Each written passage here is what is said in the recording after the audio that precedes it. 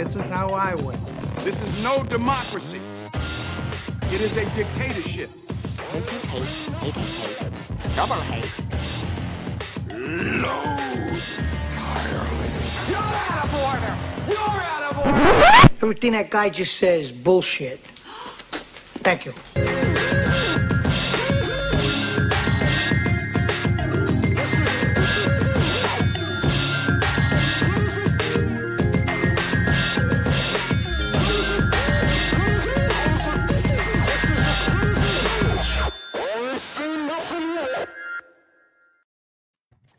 How am I supposed to dance to that? I'm not even fucking sure what the hell that was. But we'll have something different next week. I promise you on that one. Yes, I understand. I wish we could have the bitches back. It's the one thing missing. As Boatman put in the open chat, the private chat, that it's the opening scene from Blade. I can't agree more. That was terrifying. But no, we're on Twitch. YLS is here. Yes, we understand. We're working through it. I gave Coho this like 3 hours before and said, hey, I need new music. And believe me, we'll probably have new clips and everything next week or the following week or in a couple weeks. He'll work around it. He'll come up with something good. He did it for long. He'll find something. But we're here for Oscars. Yep. Basically it. Can't get DMCA on the very first stream on Twitch. So we're here for Oscars. 10 categories represented by one winner, best of all time. They can only pick one movie, so even if your favorite has like 6 nominees you could give it, you can only give it one. And then we'll have the definitive Oscars list tonight.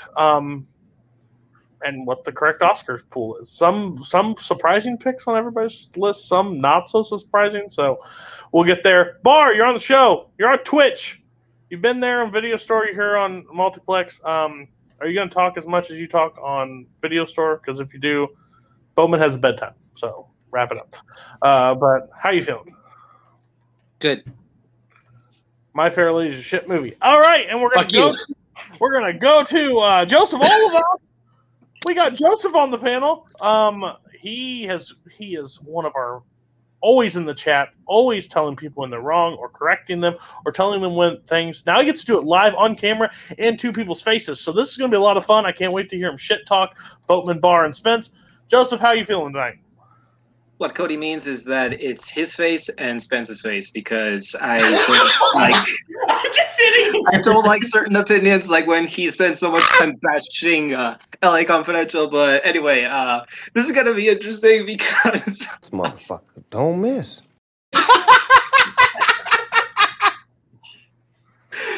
Yeah, this is gonna be very different because I'm actually on screen, so we'll see. I hope this doesn't go too bad. You did fine in your first one. See if you live through the rest of them. We got Boatman. Boatman, some people say you like the Oscars. Maybe some would say you like it a little too much. Do you have the correct list tonight? Who says I like them too much? We're not here to discuss that. I asked you a question. Answer the question. That's fair. I don't know if I'll win, but I think I'll do well. I don't think I have any awful picks, but maybe I do. I don't know. What is reality? Life is all a simulation. We're in the Matrix.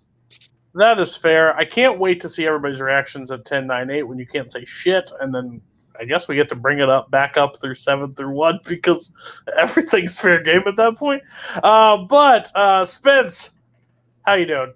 Speaking of bad takes, I'm here. I think I told Bar beforehand. I think this is the week where I have the best chance of winning.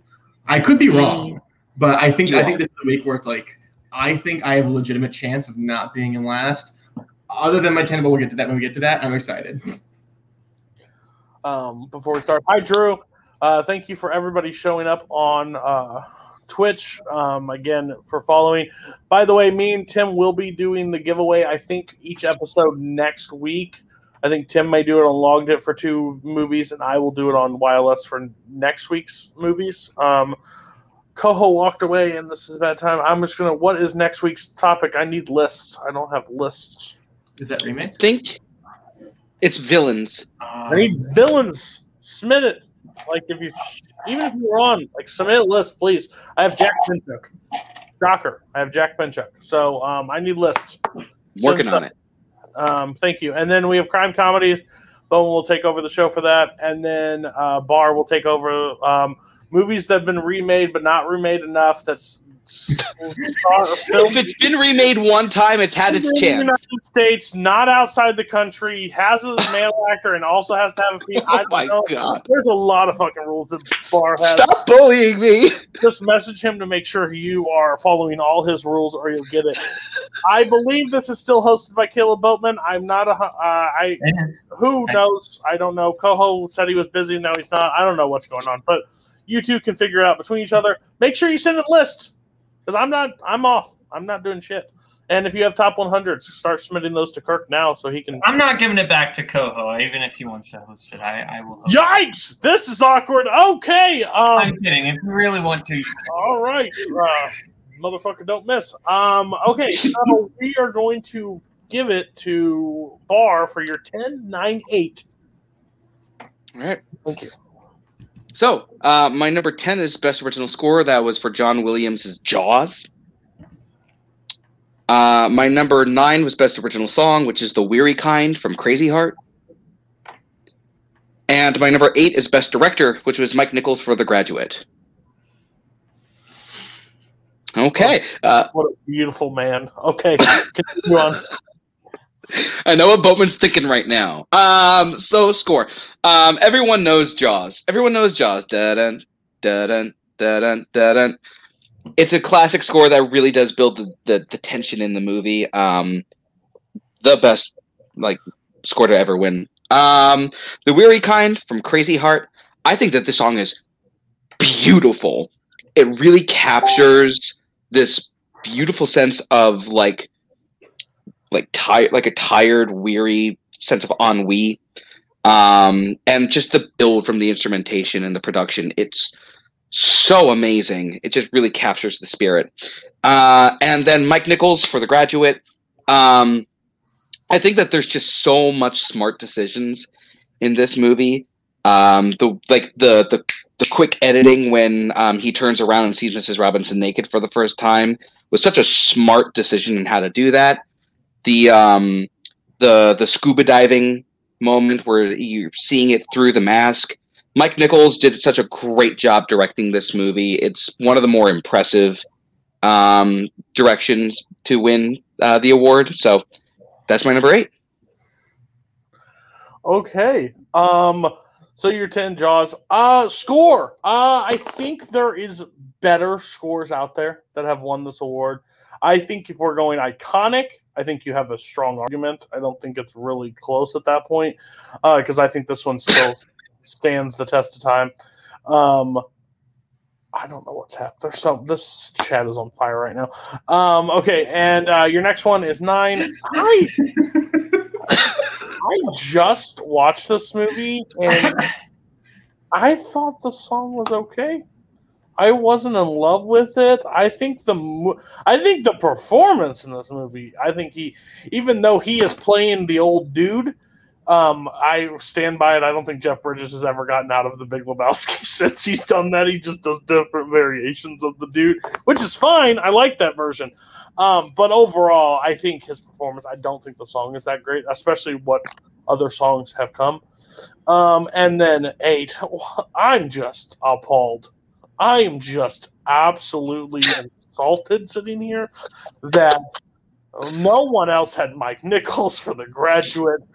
Can we talk about perfect cinema? Let's go. This movie is absolutely incredible. I think what makes this movie... Stop clicking on the stuff. You're going to piss off Coho. I think this movie doesn't work as perfect as it does if it isn't his direction in it. I think the stuff he makes, me and Paul are both agreement when Mrs. Robinson is in that corner and that pan out shot is still is how he directs everything. I think this is a fantastic piece. Okay. Strike one, boom. Yikes. Okay, so Joseph, 10-9-8. Here we go. My number 10 is the Best Supporting Actress category, and I picked Patty Duke for The Miracle Worker. My 9 is Best Original Song as well. I picked Into the West from Lord of the Rings: Return of the King. And my number 8 is the Best Adapted Screenplay Oscar, and I picked One Flew Over the Cuckoo's Nest. Okay. So 10, Patty Duke, The Miracle Worker. I put this at low just because I haven't seen as many winners from this category, but I think Patty Duke is just phenomenal in this movie. I studied a couple of I studied Helen Keller back in elementary school, and I think she just nails the type of mannerisms that I could see someone struggling with, not only being blind but deaf. The way that she just aimlessly goes through life, and for example at the dinner scene where she's trying to feel the different foods to eat, and also the scene where she trashes the dining room with Anne Bancroft's character Annie Sullivan is just incredible. The scenes where she's also struggling with her and fighting with her, but also throwing temper tantrums and just hitting the ground as hard as she can, it just kind of scares me that she's, oh man, I hope she doesn't hurt herself. I think this is a very, very worthy win. For 9, Return of the King. This is a very also personal pick because I love this trilogy a lot. I think this song is like a perfect culmination of how far the trilogy has gone, with Frodo having finished his journey, but also not feeling at peace until he finally goes on the ship into the Elven lands.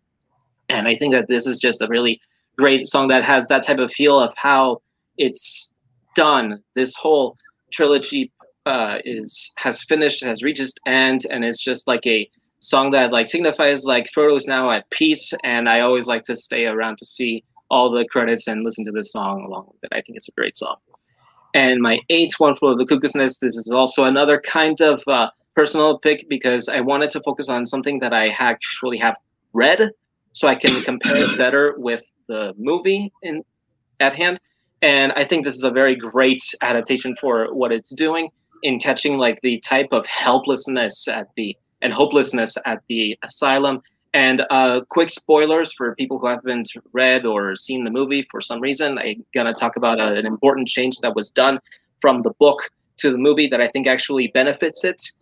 There's a scene or a section of the book where Cheswick is actually learning about how the hopelessness works, and then he drowns himself in the pool. That is left out of the movie, but I think that actually works to its benefit because then we go to the scene where and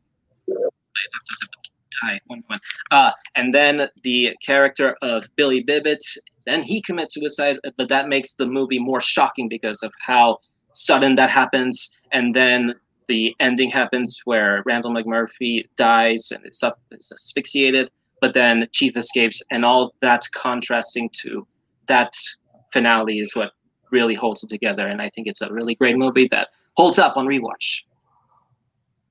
Okay. Well, real quickly, I have to recharge my You're good. So now I don't get to like your strategy. Cam also, I can't see your face when I yell. Done. Okay. Best supporting actress. I'm kind of with you on this one. There's stuff that it's probably my least watched of the categories. I watched this today. I think she's absolutely incredible in this film. I also watched an interview after this movie with her, and she basically said the role got her the Oscar. She just played it because that's what's going to win her. But I think she's absolutely incredible. I think in that time she was the youngest at that point. She said, and she's like they were just given stuff, but she's like, I know that Angela Lansbury was nominated against her in Manchurian Candidate. I haven't seen that one. I've heard she's also phenomenal, but I can't disagree. After this movie, I think she's absolutely incredible in this. Number 9, Lord of the Rings. The people that are coming out of the woodworks to say they love the Lord of the Rings is the most confusing thing in the world to me. Like Ethan Beller and now Joseph really likes it. Like you're allowed to like it, but where the hell has everybody been? I don't know. The same people have always seemed to like it, but now there's new people. I like the song enough. It's not one of my favorite parts of that movie. I I like what it means to the story, but when you compare all songs, it's a little rough. But it's at 9. You get a pass. And your 8 is adapted screenplay of One Flew Over the Cuckoo's Nest. This is one of those movies that people love, and I respect it a lot more than I love it overall. Because I think Nicholson's performance is absolutely incredible in this film, and I love the stuff that they make. Nurse Ratched is one of the most evil people in history of film, and they're back and how they play off each other and how the ending works. And again, I haven't read the book, but how you kind of described it makes sense why it won the Oscar. Basically, how this show is going to run tonight, just to let everybody know, is I'm not going to compare it to every year. Normally, I'm going to basically pin you all against each other and do it that way. So because there's a lot that I could say, oh, well, that's wrong. So we'll just play it like that. So great start, Joseph, for your first time on the show. And you remember to have your charger for your laptop. So you're better than Boatman in Colorado. Boatman, 10-9-8. All right. My number 10 is Raindrops Keep Falling on My Head from Butch Cassidy and the Sundance Kid for Best Original Song. My 9 is Best Director for Joel and Ethan Coen, No Country for Old Men. And my 8 is Best Original Score for The Lion King. Yikes. You hear that? It's pandering. Go ahead. That's textbook pandering. Why doesn't Bart get it? Come on. Because I didn't pander. You did a little bit. No, I didn't. But Raindrops, I think this song just fits this movie so well in the way that it doesn't. Because it, much like the characters of Butch and Sundance are meant to feel anachronistic, this song also feels anachronistic and reflects the modern sensibilities of the film, which I think is one of the best things about the film. And this song is just also great on its own. As it's used in later movies like Spider-Man 2, I think the song itself is just great. My 9 being Best Director for Joel and Ethan Coen. This is, as directors, this is probably Joel and Ethan Coen's best work. I don't know if this is my favorite Coen Brothers movie, but just as pure directors, the way they are able to build so much tension in this is just perfect. I think this is the best directing job to have won the Oscar, because just look at that coin and toss scene. Look at the precision at which who you're looking at and what you're looking at and when, or the scene with Sugar and Woody Harrelson's character. There's just so much that is just so perfect about this movie from a direction standpoint. I think best directors win. And it is a yikes. Okay. So your 10 Raindrops Keep Falling on My Head. Holston said the biggest problem is the song appears like it feels out of place in it. I disagree with it. I actually like where they put the song in the movie. I really like the song. I really like the choices in it. It's one of the weirdest ones, because when you think of the song and Butch Cassidy and the Sundance Kid had Raindrops Keep Falling on My Head when that was one of the original songs. I just love the song. I think it works in the movie. I think that's a good choice. Number 9. Okay. I'm not the biggest fan of No Country for Old Men. I've said it before. I'm not saying it's a bad movie. It's kind of like One Flew Over the Cuckoo's Nest. I respect the hell out of the movie because I think it's done well. It's just never going to be one of those movies that I absolutely love. Compared to Mike Nichols in The Graduate, I have to give it to Mike Nichols in The Graduate so far for Best Director. That's just personal on that one. But if we're doing song so far, I think you are in the lead for song. So, not bad. Spence, take it away. And tell that guy to keep his asshole off our screen. We're on Twitch now. We're going to get banned. Damn. If you listen to me, everything would be easier. So my 10 for Best Supporting Actress, I have Catherine Zeta-Jones for Chicago. Number 9, is the best one here, Man or Muppet from 2011's The Muppets. And my 8 for Best Actress, I have Elizabeth Taylor for Who's Afraid of Virginia Woolf. So, I messed up here, but I'm going to defend her. We all know I love Chicago. You messed up. At the end of the day, I think she's the best performance. She's the best performance in the film. I think she's absolutely incredible. I've seen multiple other versions of Chicago, and she's my favorite Velma Kelly. I think she is the best dancer, best singer, best actor even of the bunch in that film. I think she's what makes the film shine. Man or Muppet is a classic. It's a perfect song. I was originally going to make it my 10, and then the categories that we were given shifted. So I bumped it up a bit because Theodore Jones is a 10, but this is one of my my favorite songs of all time. It follows that tightrope of just a comedy song that genuinely just works and is really engaging. And whoever the fuck voices the Muppet, I don't know who it is. It's the best work from Sheldon Cooper as an actor, and he's only in there for 30 seconds. It's a lot of fun, and I think it's one of the few best original song winners, which I will actively spend my time listening to. And Elizabeth Taylor for Who's Afraid of Virginia Woolf. One of just it's a performance I knew I was going to love, but I watched it for the first time last week prepping for the show, and I was blown away. I talked about her a lot on Logged It yesterday, but she's an actress who I hadn't seen much of her stuff, and walking in and seeing this seeing her give this performance as someone who I just read the play in high school and seeing her bring it to life is just perfection. Okay. Wrong time to put a piece of candy in my mouth. 10, supporting actress. Okay, I'm going to make this point right now. Holtzman, I hope you're listening. Your hate for Chicago is one of the most confusing things in the history of this universe. Watch the stage version, and you should hate the stage version. The musical's not that great. If we're being honest with ourselves, Chicago itself is not a great musical. It's not. It is not. No, you can pump the brakes all you want. It's not a great musical.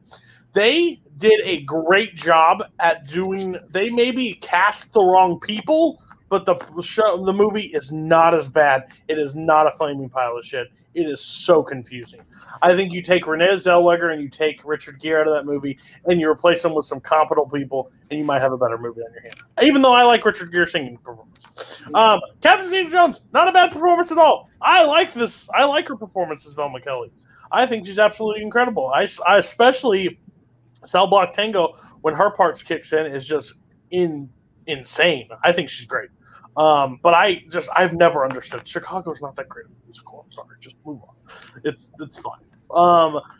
Next one is Man or Muppet. Oh God. I know it's a fun part. Again, I'm not a huge Muppet person. I think this is a charming movie. If I had to pick it, Raindrops still wins over this one. I do not like Man or Muppet that much to put it over there. But it's fine. Thank you. Okay. And then what was it, 8? Yeah. Elizabeth Taylor's going through a lot of shit when she was afraid of Virginia Woolf. I'm pretty sure her close friend said, "You need marriage counseling." And they did. Yeah. You know what they said? We'll fucking film a movie together and we'll put it all out for everybody to fucking see, and it's there.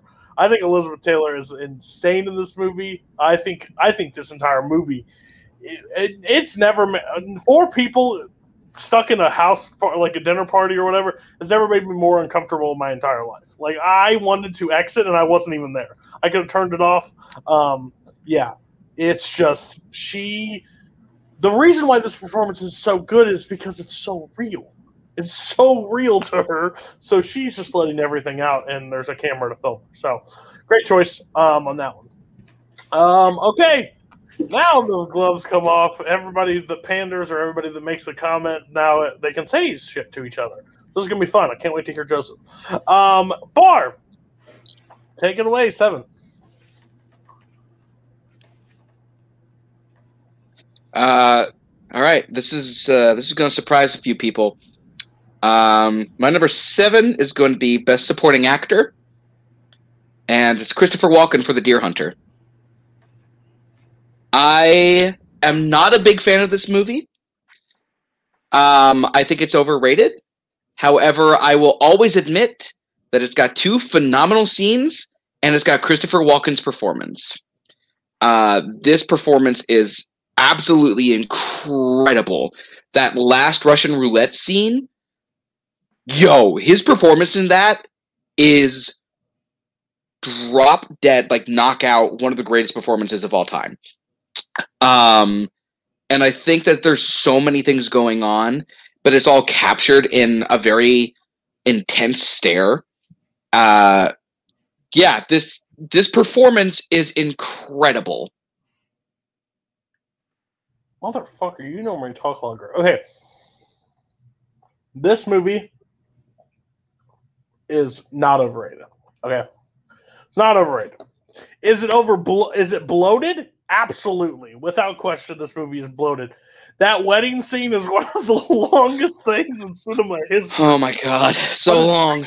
But it's basically like holding on to that moment as long as you can until your life's about to change.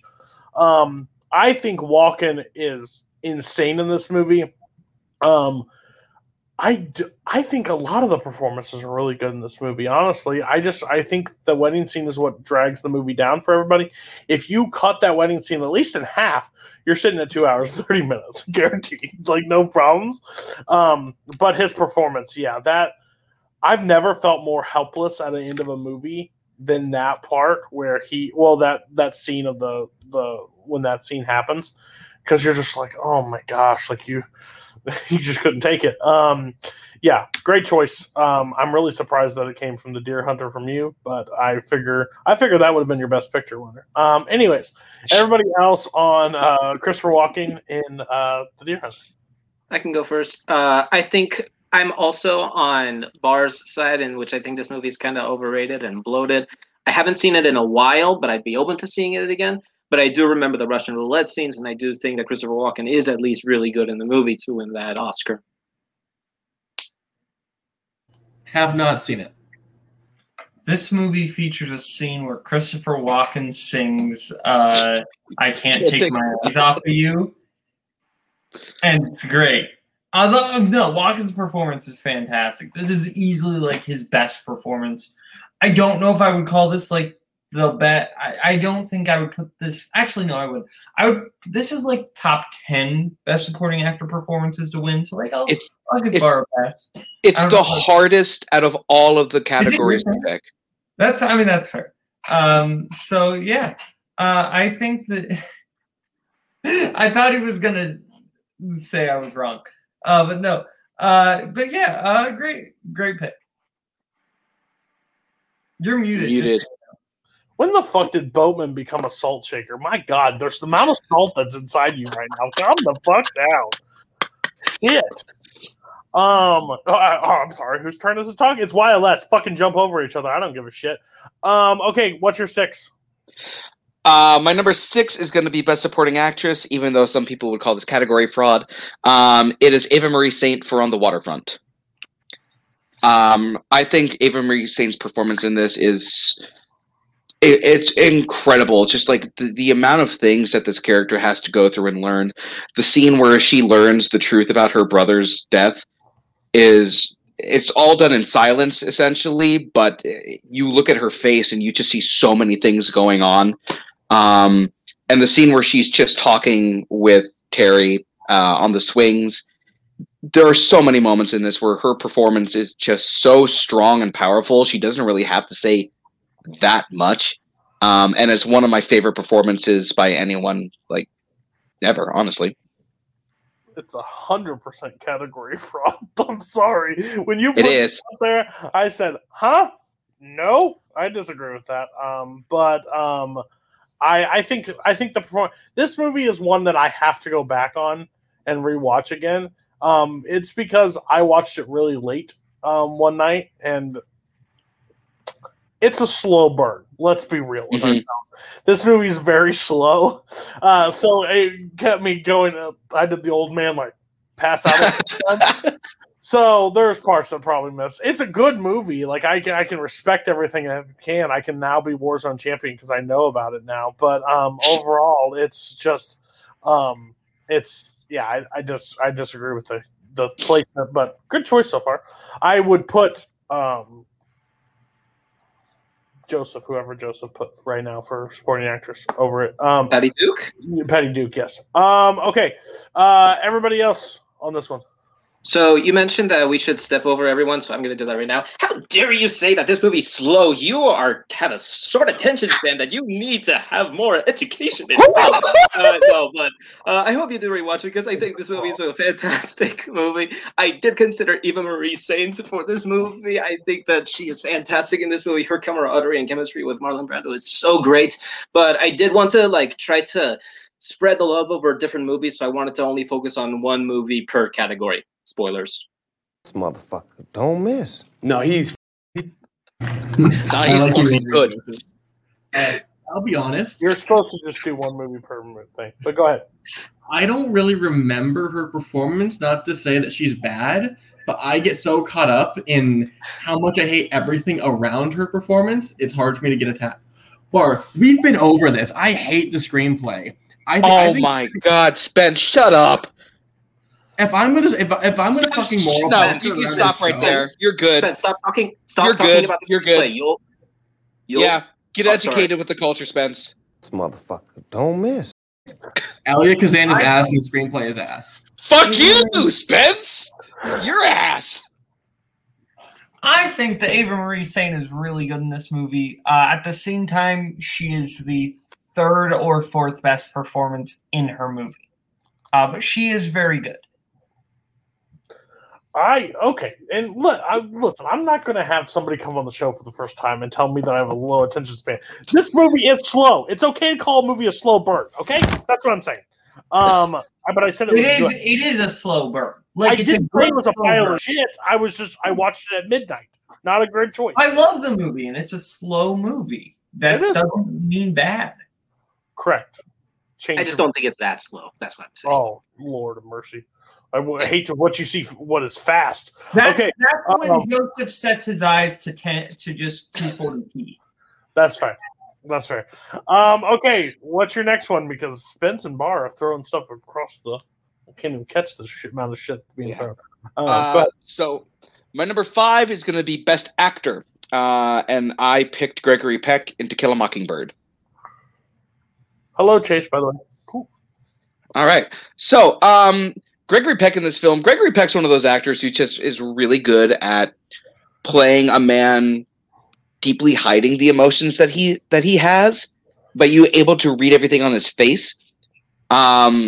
Just the scene where in the end of the trial, when you find out the verdict, you just read everything on his face. There's anger and sadness and all of that. Just the honesty that he portrays when he's talking to Scout. It's incredibly realistic. And it's just one of those performances where you cannot imagine literally anyone else in that time period doing that role because no one else could have done it like Gregory Peck. So that's my number 5, best actor out of all the best actors. So this is the one subject matter that I'm probably the most educated on of best actor right now. I think I'm down to 18 of them left that I haven't seen. The winners. This is tough. This category is super strong.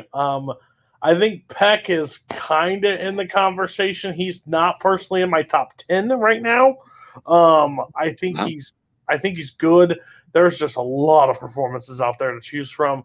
But yeah, and this maybe more watches will maybe change my opinion on this. I've been on the show record of saying this movie needs to stop being shown in schools or make people read this in schools because I believe the attention span of the generations, including mine and people younger, are going down. Yes. And Is it too slow of a movie? No, I just don't think they care. I don't think they care about the subject matter as much, and they're not mature enough to understand the themes or care about the themes enough because they're too busy wanting to do fart jokes and shit in class. I think this is something that I wish I would have waited for after like college. I would have liked it a lot more. Just in a classroom setting, it's never a good thing because I feel like people goof off or they don't take it seriously. So more watches of this, I will think. I just wish they'd stop showing this. Not that it's bad to show in school. I think they should, but I just don't think, including myself, is at the right maturity level to take it at that point. Everybody else on Gregory Peck as Best Actor. Here's the thing. Elephant in the Room. Burt Lancaster, Birdman of Alcatraz. Jack Lemmon, Days of Wine and Roses. Peter O'Toole, Lawrence of Arabia. All 3 performances nominated that year better than Gregory Peck. Is Gregory Peck good? Yes. All 3 of those performances are better. Yeah, I feel in the same way as Boatman with Lawrence of Arabia that Peter O'Toole is a lot better as a performance. I feel like this Oscar was more given as an idealized character, which I don't hate, but I do feel stronger about Peter O'Toole, who should have won for this Oscar. Well, they didn't, and that's not what we're arguing. But we can say that because Cody told us to, so I'm just saying. Cody told us at the beginning of the show we could bring that up, and now you're saying, "Oh, that doesn't count. That's not how does this show work, Bar? You tell me." I don't know. We're arguing. That said, I haven't seen the movie in a while since high school because I was trying to like watch this and understand why it's such a classic when I was watching that at the time. So I just have to revisit it, I think. I hate to agree with Cody. I'm not going to agree that they should stop doing this in school, but I haven't seen it in high school and I wasn't paying attention, so I don't really have a strong opinion about this. I respect the pick. I obviously disagree, but that's not a bad pick. But they gave Gregory Peck the Oscar because half the fuckers were asleep watching Lawrence of Arabia. Okay. Sorry, the movie's too funny. It's 3.5 hours, Joseph. Give him some slack. And it's fantastic. Get a fucking editor. Damn it. These old movies are fucking shit. I hate when you. It's better edited than The Deer Hunter. I'm sorry. Jack Lemmon is the one who should have won for Loud noises. I hate watching an old movie and intermission comes up and I'm like, motherfucker, we're only halfway. You can fast forward it. I miss only 2 movies are worth an intermission. It's West Side Story and Holy I'm not saying the intermission part. I'm saying, holy shit, I'm only halfway through this. That's the point that I have a problem. Bar, what's your 4? We're gonna fucking fight tonight. Damn. My number 4 is the best actress performance out of all of the best actress performances, and if you know me, you knew this was coming. It's Frances McDormand in Fargo, baby. Yikes. Okay. All right, Joseph, now we get to rip you apart. Go ahead. Tell us what you saw for this. All right. You're not wrong, because Spence is going to want to rip me up for picking On the Waterfront for Best Original Screenplay. We are going to rumble. Yeah. This movie is fantastic. I had heard a lot about this movie when I was in high school and getting more into older films for the first time, and it still blew me away with how tense and absorbed I was by the dialogues and how the story progressed here. Everyone here is great. Eva Marie Saint may be the 4th best performance, like Bogman was saying, but that's still pretty great because she and everyone is great in here. But I really, really believed their performances because of the dialogues. Her natural chemistry with Terry, played by Marlon Brando, and then there's also Terry's conflicting inner demons and emotions about whether he should testify against the mob, and then he also has feelings for Edie. Of course, the I Could Have Been a Contender scene is iconic, but there was also the scene where Carl Malden's character does that monologue where he speaks out against the violence on the docks. That gave me chills and just got me tense and mesmerized when I saw that for the first time. It showed me how important and powerful the screenplay could be as someone who was just getting more into films of that era, and that's why I love it. So this movie's a slow burn. I don't think the script's bad. Again, what I said by that is I don't mean this movie's bad. I think this movie is good. I think this just needs a fresh watch. I think there is great performances throughout it. I struggle a little bit with Brando, like some of Brando's acting performances just because of like the way he delivers lines and stuff. I believe, like, I understand it, but it's still like fucking speed It up. was very different for that time. It was revolutionary. So, it's different. It's just different. It takes me out. But no, wouldn't say it's bad. Has there been another original screenplay brought up yet? No, so okay. So people have some stuff higher. Everybody else on the waterfront, the screenplay. I think Carl Malden's speech in that movie is maybe one of the greatest scenes of all time. Like everyone talks about, I could have been a contender. Not the best. Great speech. Not the best speech from that movie. Carl Malden's, and anybody who sits around and lets it happen shares the guilt of it just as much as the Roman soldiers. Like that. I love that whole speech. Carl Malden is incredible in this movie, and he should have won the Oscar. Should have won the Oscar. I haven't seen Edmund O'Brien in the other movie, but still. I want to see it just because I can say that it may not have deserved that Oscar. I'm just like kind of happy but upset at the same time that 3 people from that movie were nominated for supporting actors. So like I guess vote splitting is to blame, but still, yeah, I agree. Go ahead, Adelaide. Tell us your wrong opinion.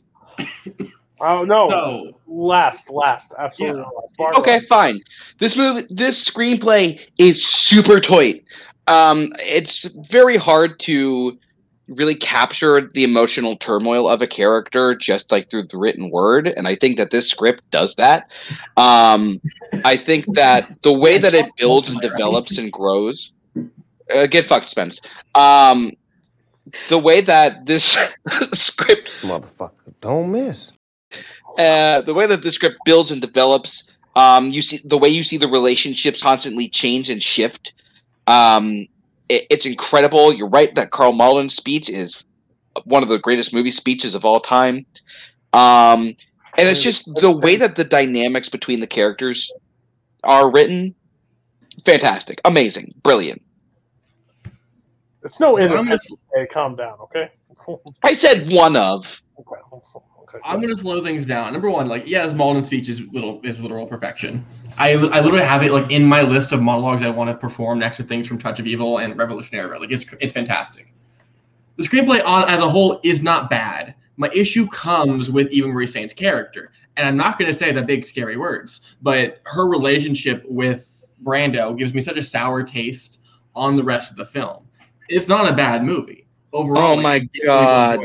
I despise that, and that's what I was talking about. Overall, it's a fine pick. There's a lot better. I have this higher, obviously, but I think there's a lot better movies you could pick.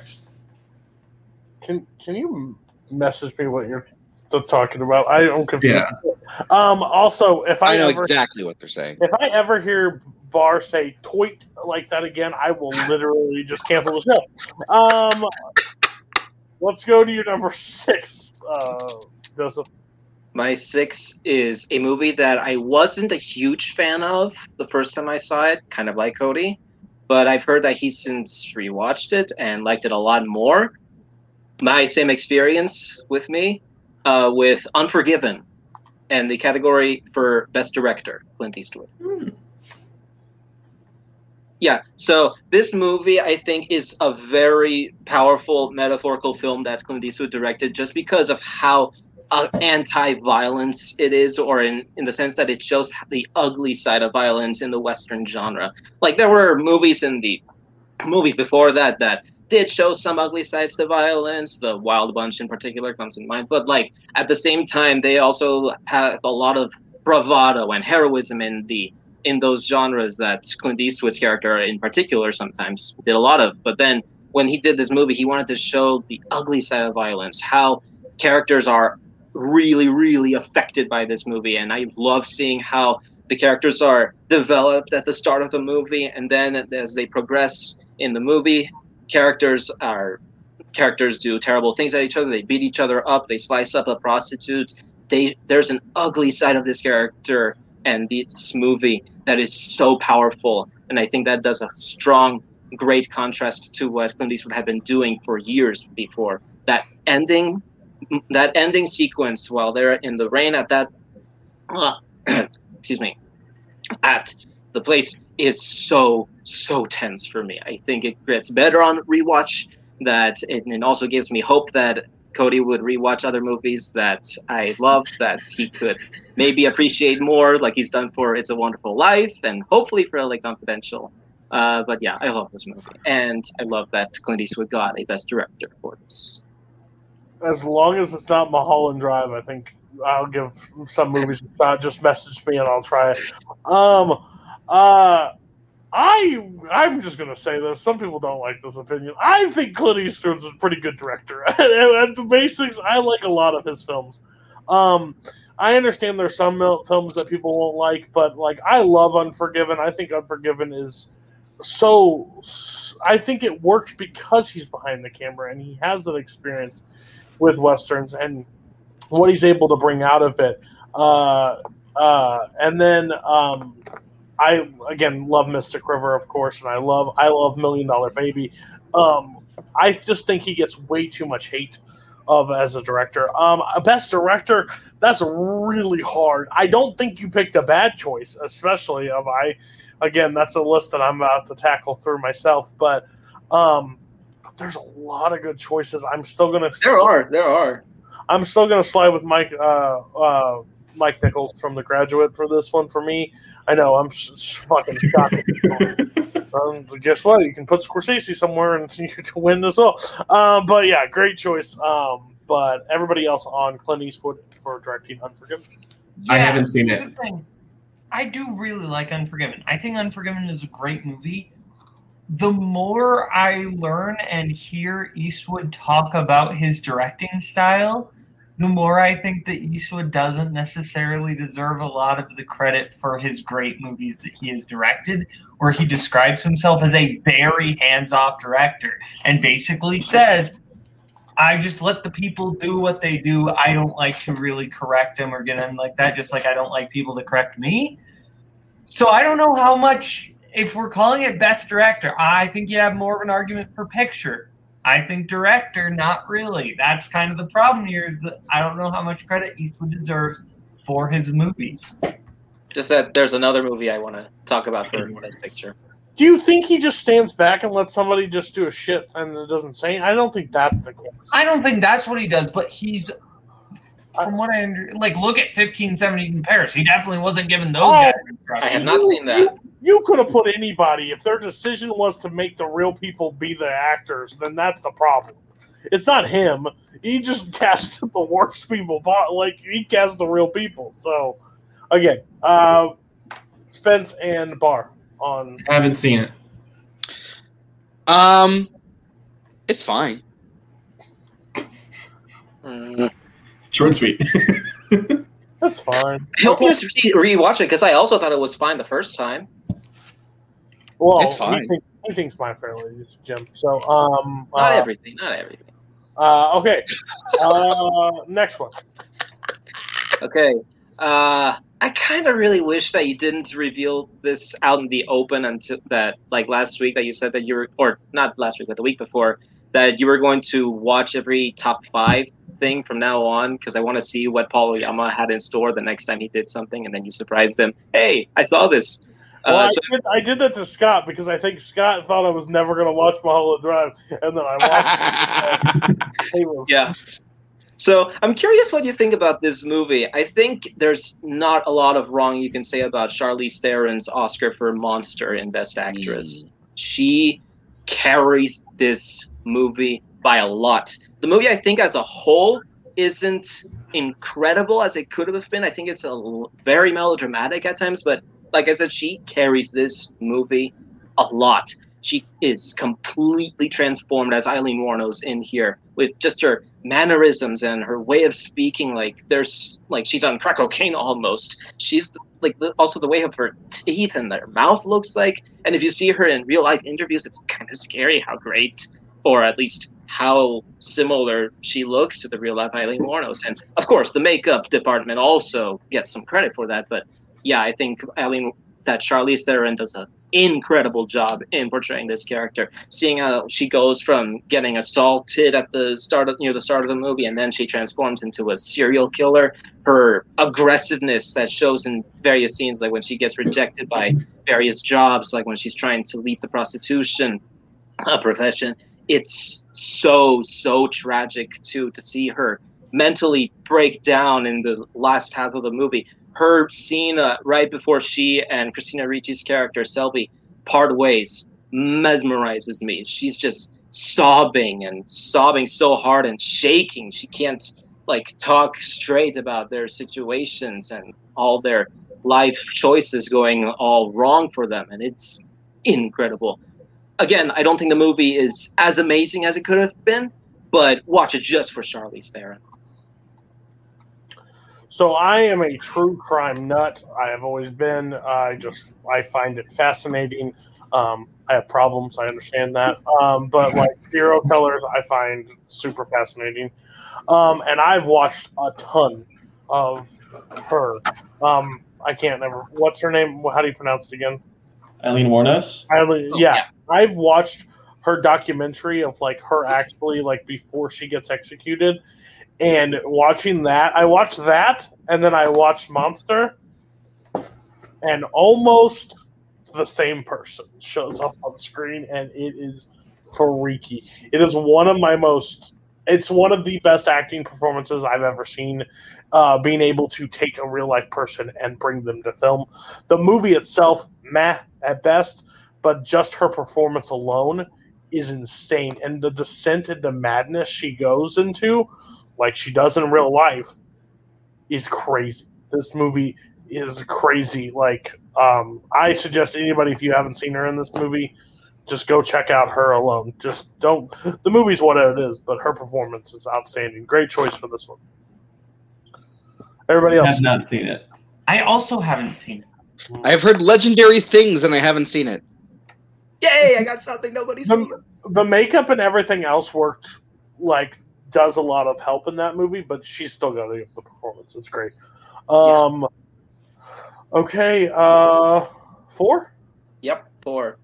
This one was very close. Best actor, pretty close as well. Best supporting actor was what do I pick? A, B, or C, or D? There's a ton of choices. I rewatched this movie, and I am very proud that I stuck by it. It is the best supporting actor winner for No Country for Old Men, Javier Bardem.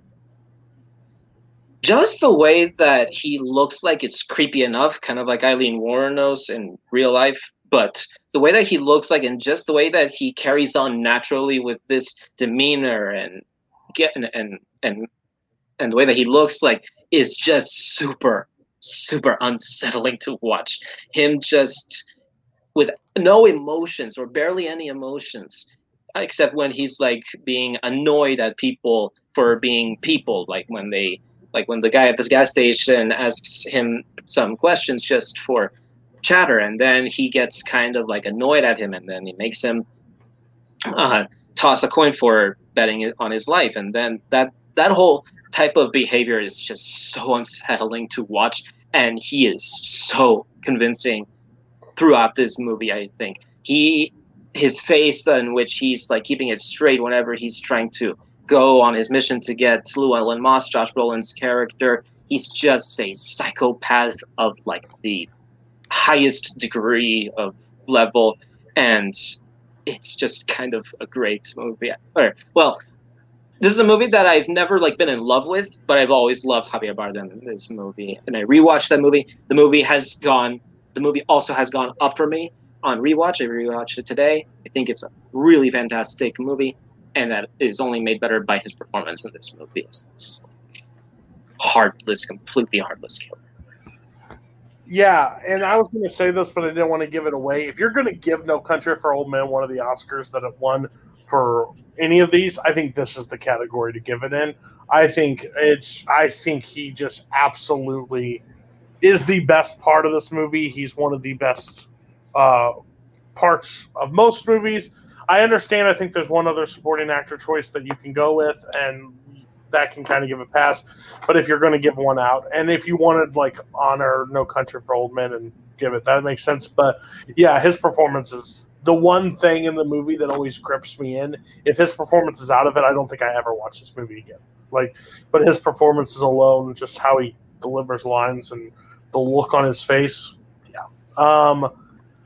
Everybody else on Javier Bardem. This is, as I said earlier, I think this is the category that had the most picks that you could have, made the right pick for. This is one of the ones I was considering. I thought you said that for lead actor. No, supporting. I think that this is like one of the top tier picks in this category. I think I love this movie, so I gave it director because I think just from a direction standpoint that it's fair. I also had a closer pick for supporting actor that I just love that we'll talk about later. But I don't begrudge this pick at all. It's a great pick for supporting actor. I have a lot of thoughts about this. I think we'll come up with my supporting actor pick as well. I think he's incredible. There's no slight to him. It's a safe pick. I get it. The rest of my list is going to be very boring and safe. Safe pick. Oh god. Okay, this is hilarious. All right, Boatman, take it away. Okay, my number 7 is Best Supporting Actress. Cate Blanchett as Katharine Hepburn in The Aviator. I think this was like, besides Lord of the Rings, this was like my introduction to Cate Blanchett as an actress. I was blown away, and I hadn't even seen a Katharine Hepburn movie at that point. But now, as I have watched Katharine Hepburn movies, that is Katharine Hepburn. She has it down perfectly. Like her performance in this is just really fantastic. I think she steals every scene that she's in, which is not an easy thing to do because I actually think The Aviator is a really great movie that doesn't get enough love. I love The Aviator, and I think she's the best part of a fantastic movie. Just this scene with her and Howard golfing is just one of the best. Like just the way she comes in and she has the same energy that she does in her films. It feels just so Katharine Hepburn. Fantastic performance. Yes, I'm on the record. I don't think The Aviator gets mentioned in the same breath of a lot of Scorsese films. I think it's absolutely incredible. As somebody that's watched more Katharine Hepburn as well, yes, Cate Blanchett is absolutely killing in this movie. It is one of my favorite Best Supporting Actresses. So yeah, great choice. I couldn't disagree with you more. I couldn't agree with you more. Disagree with you. So great choice on that one. Everybody else, Cate Blanchett and The Aviator. For the longest time, it wasn't streaming anywhere, so I haven't seen it yet. But I have the DVD. I just got it 2 days ago. I was on Netflix when I was 13, and that's how I watched it. Objection. This is the most Boatman pick possible. I'm sure there's stuff later which is but I am not surprised at all. Boatman's you know what I love? Cate Blanchett in The Aviator. This is a great pick. I think she's incredible in this. It's just coming in. It's oh yeah, you were gonna pick this. You think this is the most Boatman pick he could have made? Okay. Oh, so far it's gonna get a lot more Boatman. Does everybody else find this fascinating? As somebody that has not went yet is throwing a lot of shit at people that haven't even started uttering the rest of their list. They're way too confident in their list. No, I haven't seen it. Okay. My 6 is Best Picture for Amadeus. Yikes. What? My 5 is Best Supporting Actor for Heath Ledger as the Joker. That's my 7. All right, both get to talk about it. Yeah. Their co-host talked about it. He has a dumb name for it. I don't remember what it's yeah. 2007, 2008, 2009. The Unholy Trinity. That's what it is. Thank you. I was going to say the same thing. All 3 of the greatest movie villains of all time, or at least of that decade, winning Best Supporting Actor. And this is my personal favorite of those three, my favorite performance to win Best Supporting Actor. There's been a lot of great performances to win Best Supporting Actor, but just on my most recent rewatch of The Dark Knight, I'm just still blown away with how Heath Ledger was able to pull this off. Like, you look at everything he's done before, even like really great performances from him, like Brokeback Mountain. There is nothing in there that says that he's able to like go this dark and this like impressive, but it's an incredible performance. He is so fantastic and so scary in this. I think by far, in my opinion, the like darkest scene. Everyone goes to like the interrogation, which is a fantastic scene. Don't get me wrong. But for me, like the scene that always sticks with me is just the very, very poorly shot handheld cam video with him just I'm a man of my word. I think that scene is incredible. But from its introduction with the pencil, just everything he does with his short amount of screen time is perfect. It's just an incredible performance. Yeah, and here's the thing. I think like I picked Ledger for the reason of the unholy trinity. I think more so Ledger than Bardem or Waltz, although Waltz is really close to making my list. I think impacted the way we view, we treat comic book movies a lot more seriously, but also just I think the way that people portray villains has been really impacted by those three performances. And in my opinion, I think Ledger is the one who has changed acting the most of the three. I think he brought an approach to the character. Like, okay, and that's one of the ways that I ranked my list of. It's not just who is my favorite, it's who has impacted the category the most. And I think Ledger has made an incredible impact on how actors approach these kind of roles. And that's why I picked him on top of, yes, he gives an amazing performance. And I think we've all talked about it a lot, but I could not pick him here. Yeah, so I'll just show my card. If I'm going of the three of the unholy trinity, I'm going Hans Landa as number one. That's my pick overall. I think he gives a performance that is thankful. But I agree with you. All three of them are great performances. I think Ledger did do something. He basically broke the system when he did it with this thing. Because I don't know if he brought more light to the comic book and like gave more or that villains could be the to win. I just think he went above his medium. Like, I went above comic books. I think his performance was not even on this level. Like, I remember all the casting news came out and people were like, are you effing kidding me? And then to see his performance, that Bowman's right. Never gave anything. The guy from Knight's Tale, the guy from Brokeback Mountain is doing the Joker. Yeah, good fucking luck with that. And then that's the performance we get. Again, the interrogation scene will always be one of my favorite scenes in all film history, is like when he's basically like, you shouldn't do that. Like, everything gets fuzzy. It's just how he delivers lines and how he looks and how his whole demeanor changes by just little things. He gives a great performance. Javier Bardem or this or what, like there's some, you're right. Supporting actor has just hits for hits. I am with Joseph. I'm really surprised it had Hans Landa on it. That's a little bit of a shock for me. But yeah, great choice. I don't know where I'd go between Javier Bardem or Heath Ledger, but yeah, great choices all around. Barr and Joseph didn't have Joker for Heath Ledger. How close was he to making your list? Very close. Very close. Yeah, just real quickly, it was technically Andrew who said that he was surprised that no one had Hans Landa, and I said that it was very hard. But yeah, it was really close. As I said, this category, probably the most stacked out of all of the winners. And to those people who say that Heath Ledger only won because he died, shut up. Oh, yeah. Yeah. That's a conversation for another time. But sorry, both your names are yellow on this thing over here for me. So get a profile picture. Can you change it? Do that next time we go on. Okay. All right. We are on to Boatman's 4. 4. What's your 4? This guy right here, Best Actor Marlon Brando for The Godfather. Yeah, I think this is We talked a lot about Brando's other Best Actor winning movie. I think this is the better of the two performances from him.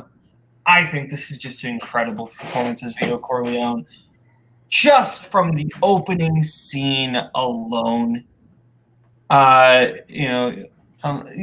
it's at this point, like, it's just been so ingrained into culture that, like, everything, come to me on the day my daughter's wedding. I can't do the voice. I admitted I can't do the voice. No Watson impression, but a Brando? It wasn't terrible. Yeah, it wasn't bad. Fair. It wasn't great. But yeah, like that, just his connection with Michael, how he, just honestly, like, it's his quieter moments that really, like, make the performance. I don't want Michael getting mixed up into this. Or when he's just talking with Michael about how to run the family. I love those scenes, but also his, like, big moments when he's slapping around Johnny Fontaine. I think the whole film is just incredible, and I think this performance is just one of the great leading performances of all time. I think Brando just kills it. He is putting so much into this performance. Love it. Is he the best performance inside The Godfather? Yeah, in my opinion. It's close. Okay. But I'd say so. I will always go with Michael. No question about it. But no, I agree with you. Godfather? If we're including the sequels, Michael and Godfather 2, I will give you. Because I think Pacino is better in 2 than he is in 1. I think Pacino's better in 1. But anyway, that's not what we're arguing here. I think overall this film it's in my top 10 of all time. It's a perfect film. It gets all the hype that it gets. It deserves every bit of it. Brando's performance when I was younger, I just didn't. This movie was talked about a lot when I was younger about being one of the greatest films ever. I watched it way too young. I did not like it. I thought talk about another 70s wedding scene that needs to hurry the fuck up, or like party. But let me tell you, now watching it, I love that scene. It's one of my favorite scenes inside The Godfather. Yeah, it's Brando's performance. He's got iconic lines, but the way he delivers it without saying much, honestly, the scenes that he doesn't talk very much throughout the entire film. Like, he gives simple moments and simple instructions, and I love that he is the Godfather. Basically, sends people to do his bidding, and then when it doesn't go the way, he makes sure it goes that way. So, yeah, he loves long movies. So yeah. Great choice. It's tough with Brando. There was something that changed in my ranking, so we'll talk about that probably later. But yeah, Brando, great choice. Everybody else, did Marlon Brando cross your mind at all? Like, not to agree with Cody again, but yeah, I watched this when I was way too young. I don't like it. It's too long, and I'm bored. I will stand by though. I think Al Pacino's real. I think I prefer Pacino over Brando, but I don't really care for this. I could go on longer, but I actually want to win this week, so I'm going to shut up. I'm not gonna go so far as to say that he shouldn't have won because it's a category fraud. He's a supporting actor, and Al Pacino should have been a lead actor, like some people do. But this is kind of category fraud for me in the lead actor category. I'm fine with him winning. But I do prefer Al Pacino in the movie. I think Al Pacino should have won lead actor for this movie, and Marlon Brando should have won supporting actor for this movie.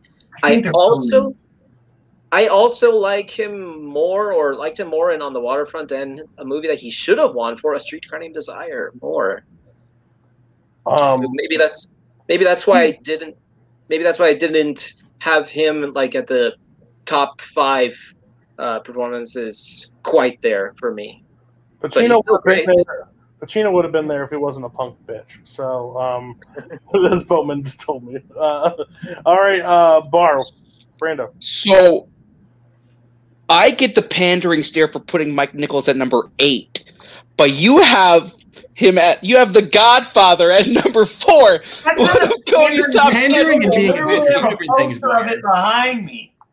Oh, so cool! You have a poster of The Godfather, unlike their door. Where's The Graduate on your top 100, huh? It's just making it. I rewatched it and it's Oh, now it magically flips up 100. Now it has what else? Blue fairy, leave under your pillow, Pinocchio. Loud noises! Jesus Christ. Okay. Spence, what's your 6? My 6? Oh yeah. Roger. My that's it. My 6 is Milos Forman for Amadeus and Best Director. This is maybe the one I hummed and hawed over the most because I think directing is a lot to do. And when I sat down about it, like, I have a hard time thinking of things not in just quantity. And I think Forman directed the most movie here and still pitched a perfect thing. I think there's so many tones and styles and characters to balance, and he finds a way to do it all. And again, talking about like movies that are too long, this is like 2.5 fucking hours, and it flies by. The fact that Forman can make something so compelling, so rich, and so dense, and also it feels like an hour and a half. This is one of the best jobs I've seen of any director ever, and I wish I'd seen this movie more. It took me way too long to watch it, and I'm so happy I can. I think there's a lot of good picks. I think this is the best pick. I will not share my opinion on my review that I just put on this movie because somebody else put it in a different category. Directing, I agree. I can't disagree with you. The direction of Amadeus is one of the greatest achievements ever. I think this film, the fact that we're in this film community and we talk about Amadeus, that's one thing. Like, that's expected. Like, I expect to hear people talk about Amadeus. But the fact that no one else ever talks about Amadeus, and I think that everybody just in the general public is missing a gem of a movie, honestly. I think this movie comes along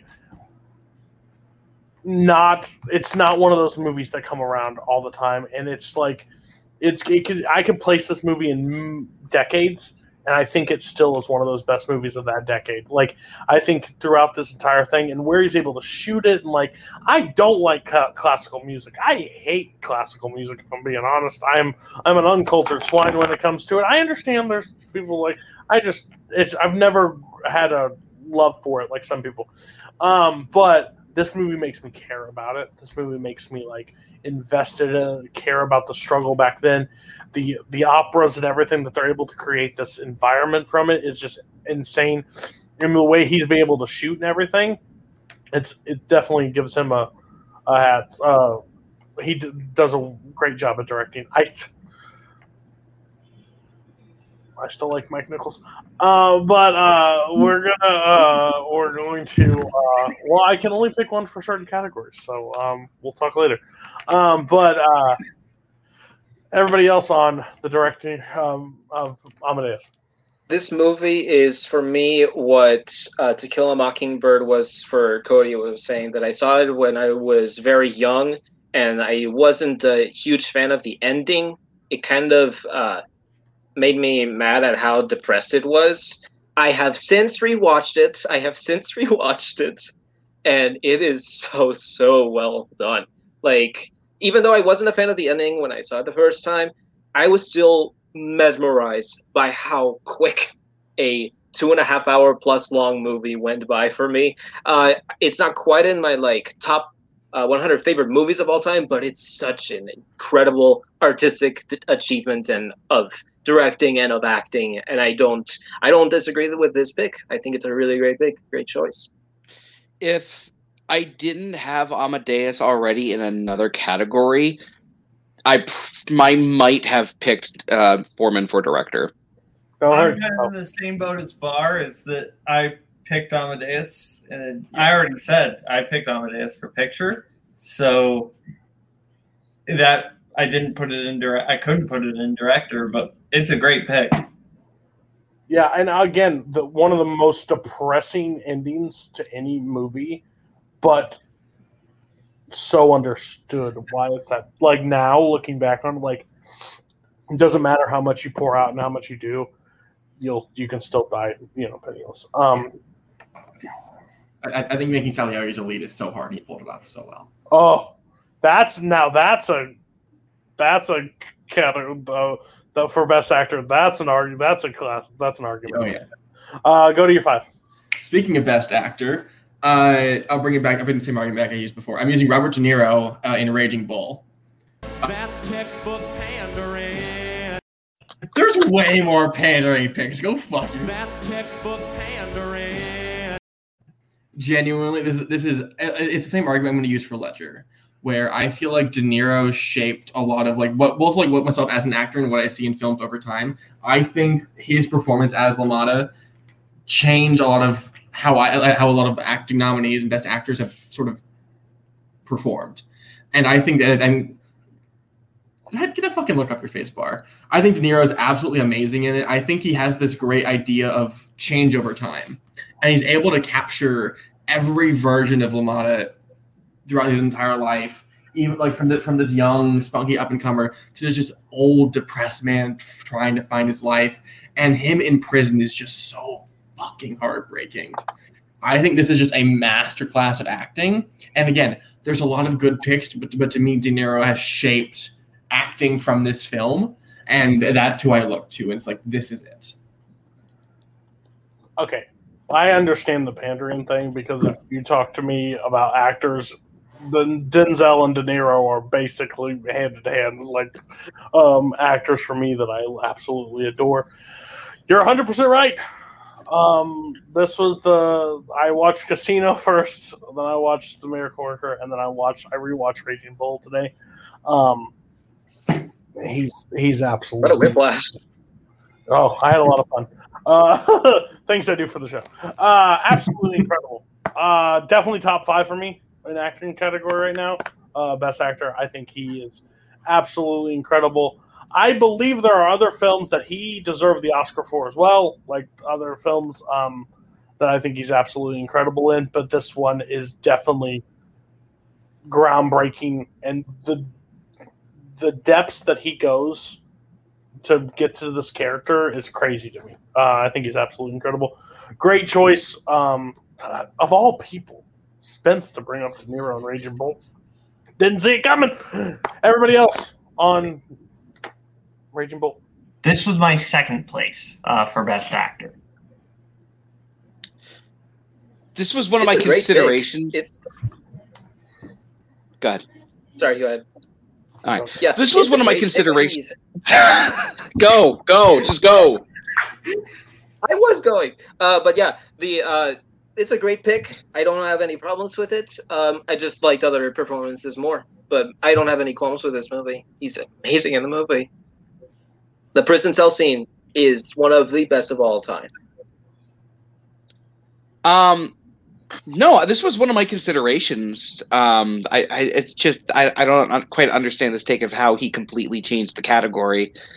He's fantastic, and he absolutely deserved it. It's just I'm a little confused at that. I'm not the most educated, and if y'all think I'm incorrect, I will accept that, because again, I'm not coming at it from the most knowledgeable perspective. The way that I've seen winners both in the performances and what have won. I think that he's shaped a lot of that, and his type of performance is one that I think drove change in both winning and acting. I would say the same thing for Brando in On the Waterfront and Pure Guy Named Desire. Just to me, I enjoy Brando's performance more than those. De Niro's performance. Yeah. Okay. No, and Bar's confused because he thinks Rex Harrison is a great actor, and my favorite. That is also true. Oh my god. That man is a block of wood. Okay. We're going to 4. Yeah. Coho, just get it up. I know you're going to. My 4 is actually, Boatman might want to come back to this. I don't know. I think he does actually. My 4 is Best Original Score for The Lion King. Yikes. Joseph, that's who it was, right? We move on. So 3 people had that for score. Yeah. I'm in love. Never going to win. Your list sucks. Take it away. What's your 3? My number 3 is Best Adapted Screenplay for Casablanca. There's a reason that this is considered one of the greatest screenplays of all time. It's based on a play, which a lot of people don't know. And having read the play, it's much more intriguing as a movie. Just like so many scenes in this. The scene where she first comes into Rick's place, the dueling anthems scene, the scene at the airfield. Oh my god, the scene with Peter Lorre's character getting captured and taken away. The scene where she pulls a gun on him, and there's so many great moments that are just pieced together so perfectly and seamlessly, and it just transition and flows so effortlessly throughout the entirety of the writing. It's a feat to behold, and it's absolutely worthy of the praise of one of the greatest screenplays of all time. You want to mute yourself, Chip Boy? Jesus Christ. Yes! Listen to why me and Coho work so well on this show together. I hate that I had to deep cut study this. I watch. I hate it. I hate everything about it. I had to pick apart this movie. It didn't even fucking help me, to be honest with you. I should have just not missed it. I would have got one question right and we would have moved on. But I think this movie's incredible. Like, I love Bogart. Like, as one of the classic actors, I enjoy Bogart so much in movies. And I don't think he's ever been better than in this film. Like, I think he's got great performances throughout a lot of his choices. But I think in this movie of how he's able to, what he's able to deliver is just so good for me. He plays like that like he's higher than everybody, and he like does it how he delivers his lines and goes through it. It's just, I love it. I think it's a fantastic choice. That screenplay, we'll see what everybody else has had at the end of the night, but yeah, it's a really good choice for right now for adapted screenplay. Everybody else on Casablanca? I consider Casablanca. Sorry, go ahead. No, go ahead. So I did consider Casablanca for screenplay. It just barely missed the cut. For a movie that is based on a play that I haven't read, I considered it, but I did want to talk about One Flew Over the Cuckoo's Nest because I had a better comparison to do. That's fair. I don't... Obviously, like, Casablanca has some good lines, but, like, when I think about what I love about Casablanca, I don't really think of the writing. Like, I think of... That's how good it is, though. Shut up. That's such a pretentious... That's how good it is. You don't even think of the writing. So you don't even hear the words. It's just there. It's a character inside the film. You're not even thinking about this cup right now. But no, like it is a good screenplay, but best screenplay adapted of all time. I don't know. It's really good. Maybe I need to revisit it. Like I just think of like the production designer, Michael Curtis directing. The writing is just not what I gravitate. But remember, Barr thinks one of the greatest art of all time is a naked dude doing jumping jacks. He has some weird opinions. What? The fucking weird guy with the arms and legs and shit. Oh, the Vitruvian Man. I will Get say. educated. One of my favorite quotes of all time actually does come from this movie, where it's literally just Bogart just staring into the cameras. I remember every detail. The Germans wore blue, you wore gray, or the Germans wore gray, you wore blue. And I fucking love that. And I think the movie is filled with just these great little lines. And I want to love the movie more, but I'm just so fucking nitpicky about it that I think it's a problem only for me that I'll never like fully fall in love with the film. It's not a bad pick. I think there's better ones. I think You're Caught Up in the Old Beat means better. But I think this is good. I love this. It's a great panel to be I like being catty. It's fun. I'm glad we're not playing Among Us after this because fucking people. Let's play Among Us after this. Joseph, what's your thing? Okay, here's where people are going to call me out for pandering. The Lion King for best score. That's textbook pandering. Are you done, Coho? Yeah, he's done. No, I don't think he is. He better be. Do it again once he starts talking. Let's go. This is not pandering. I really, really do love this score. It is Hans Zimmer's best score because this was prior to relying on a lot of loud noises, which he does sometimes for a lot of movies, but sometimes to different artistic effects in a lot of Nolan films. But this score is charged with so much emotion throughout that has had me invested in the movie ever since I was a kid. There's an anxiety-inducing stampede scene, and the music there is so anxiety-driven. The scene right afterwards is so tragic and heartbreaking. This land is such a majestic scope and look at the whole Pride Lands art and Pride Rock. The final fight scene between Simba and Scar is so action kind of packed in slow motion. I love it. And one of my favorite musical moments in any movie, in my 2-decade-plus length of watching movies, is the ascending the throne scene in The Rain. It is so majestic, so grand, and it gets me so emotional every single time I hear it. And just watching it is just incredible. This score is amazing. This is my favorite score to ever win this Oscar. Did I do this movie justice, Cody? Joseph just became my favorite person on the face of the Everybody else. I also had this. I also had this. Not as high. Not as high. And you better talk just as passionate as him. Let's go. I forget. Okay, I'm reading the movie I saw before. Okay, you can. I forgot where it was, but I saw somewhere like a few years ago. We're basically showing films with only the score playing, all the dialogue cut out, and you're just taking the film in through the score. And I feel like The Lion King would work perfectly with that because the score is so. It takes up so much of the film, and you feel every emotion. This is by far the best work Zimmer has ever done, and I think it is so powerful. How much it can make you feel in the range of emotions, like the fact you can tell how Shakespearean this is because of how. I'm gonna say all over the place, but I don't mean that as a negative. I think the film runs the gambit of emotions, and Zimmer captures it all perfectly, while also creating, I think, one of the best opening scenes of all time. Which, yeah, it's partially a song, but also his score carries that. And I think it also, like, with my argument for actors before, I think this really changed people's perception and even composers' perception about how to score a film. This is it. This is one of the greatest things ever put to whatever celluloid is, but for music.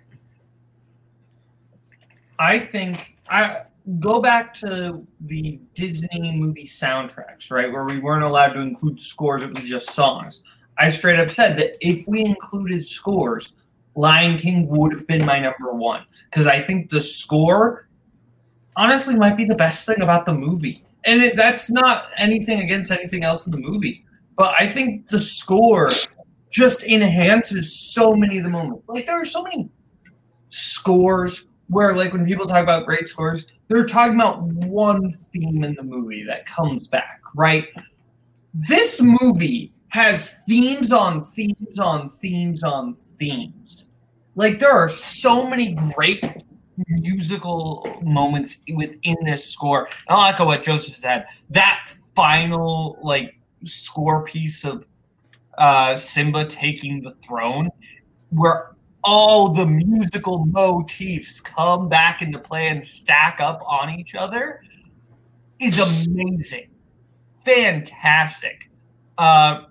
This is, I think, one of the greatest scores of all time and the best score to win Best Original Score. Bar, go fuck yourself. Okay.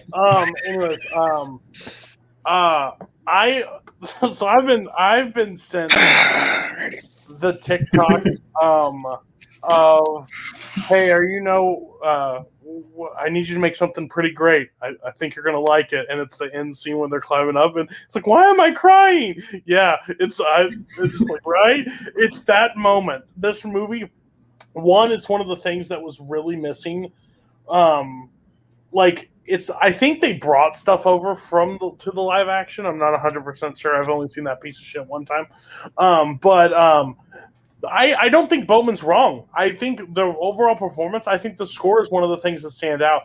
Anybody that tells me that Hans Zimmer deserved more for just, it's so surprising that Lion King is his only win or whatever, or that he had better ones. I totally disagree with that statement. I think this is by far his best, and it's not even close. When he returns to Pride Rock, when he finally makes the decision and the run across, which in the live action they decide to make it a Beyonce song, and it's that score kicks in where he returns. So incredible throughout this entire thing. I love the score. I think it's by far the best score in film history. I do not care. I love this score. The music and everything is great from the film. The thing that he's able to draw out emotion to in less than 90 minutes of a film, and the range of emotions that you feel throughout this film. I understand Beauty and the Beast ranks for people and where it does, but this movie in its nutshell is just perfect cinema for me. Yeah, great choice on the score. I couldn't agree more. Bar, what the fuck? What's up? Show your face. Taking a nap. So I considered this. Oh, you should have. Absolutely. It was on my short list. I just think that Jaws has kind of permeated the culture a little bit deeper. But I do love the score. It's a great score. 90% of the time, I have no idea what the fuck I'm talking about. God, you are on fire! I don't know if Bowman's back from like dropping off his chicken at the sink or something. But, what's up, buddy? What's your 3? My 3 is best adapted screenplay for The Social Network. Yikes. What? No, it's not. What? What? That's not my 3? Did you change it and not send it to me? What is my 3, Coho? Your original screenplay. Oh, it's my original? I think I mixed those up, but that's okay. My 3 is best. I think I might have meant to have it the other way around. That's okay. My 3 is best original screenplay for Little Miss Sunshine. How does the show work? Oh, shit! 90% of the time, I have no idea what the fuck I'm talking about. That's fair. That's fair. I thought I said it the other way around, but that's okay. Yeah, you said it June 24th. Nope, you're right. You're right. No, you're fine. I just had it mixed up. You're fine. We know what's coming next. Go ahead. Do you? Yeah, I think for... I was thrown out. Yeah, Little Miss Sunshine, I think, is a film that is so enhanced by its screenplay, right? Ko has pointed this out before, I think, on my list. But look at, like, the diner scene, right? Look at what everyone just orders at the diner. This is a movie that understands its characters on a fundamental level. I think there are so many great, like, comedic moments, heart-wrenching moments, moments that are a little bit of both. I think one of, like, the most brilliant moments is the colorblind scene where Paul Dano finds out he's colorblind. And first you're kind of laughing just because of his reaction. And then you kind of realize, wait, this is this guy's life, but you're still kind of laughing because the horn won't stop honking. So, like, it just takes you on a roller coaster of emotions. I just think there are so many great moments of dialogue within the film. And just, I love Dano's beauty pageant suck monologue, or beauty contest sucks monologue. I love this film so much. It's one of my favorites of all time. It's my 4th favorite of all time. And I think the screenplay is just one of the best ever written.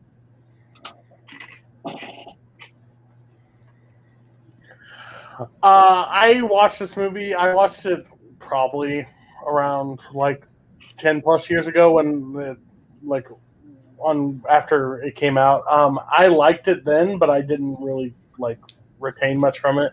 I rewatched it, I think, this past year. It's a really strong movie, really strong script. I think all the characters work really well together. I think it's kind of surprising this movie doesn't get talked about as much. I know it's very popular in your circle, but not like outside of it. But I will say, yeah, I'll take the diner scene and Heat over Little Miss Sunshine. But thanks, Spence. But yeah, I don't think it's a bad choice. We'll just have to see at the end of the night where it all ranks up against each other. But yeah, everybody else on Little Miss Sunshine. Before Andrew says Heat is overrated, blah blah blah, I have not seen this movie. I wasn't gonna go there. Jesus Christ. Yeah. Wow, look, tire marks from a bus. This is a very Boatman pick. I think this is a great pick. I saw it for the first time ever this year, and yeah, it's a great pick. That scene where Paul Dano's character learns that he's colorblind and immediately realizes that he can't. What was it? Join the Air Force? Yeah. What a fantastically written scene. This is a really good pick. This is a movie I've been wanting to rewatch because the two Calebs never shut up about it, and I'm like, I think I'd probably like this a lot more on a rewatch, and I haven't gone around to it, but this is a good pick. Yeah. You have definitely rubbed Coho the wrong way. The motherfucker wants to just rip your head off backstage. It's great. Okay. We're going to Spence for your 3. Yeah, my number 3 is Best Picture, and I'm picking Moonlight. I will say, originally for this list, before I saw that it was narrowed down to categories, I didn't put Best Picture.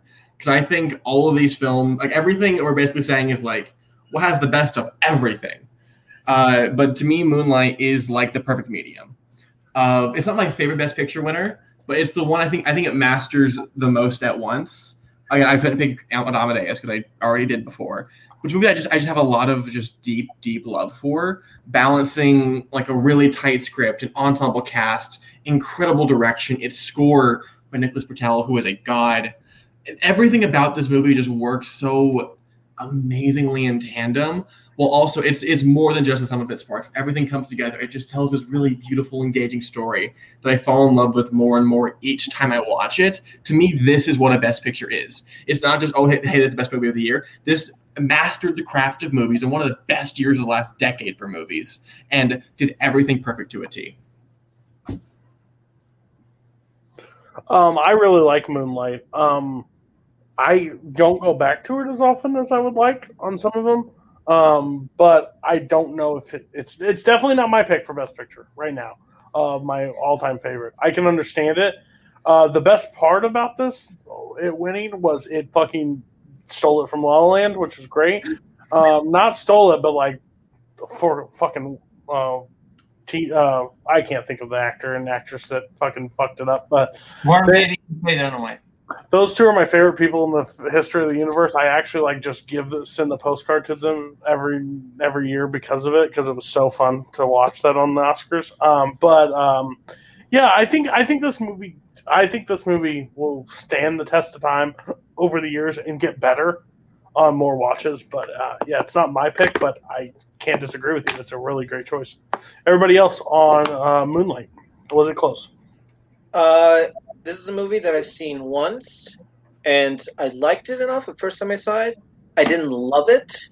That said, there are a number of Best Picture winners or Oscar-winning movies that I like more on rewatch, so maybe it just needs a rewatch for me. I've always said that La La Land held the Best Picture Oscar for 2 minutes, which is the length of its opening dance sequence, which was the best part of that movie. Jesus Christ. Oh, that motherfucker don't miss. That was the best thing you've said all night. I think Joe's going to win just for his attitude today. I couldn't agree more with you. That is the best part of that fucking film. I mean, fuck you, but you're wrong. But like, it's the best part.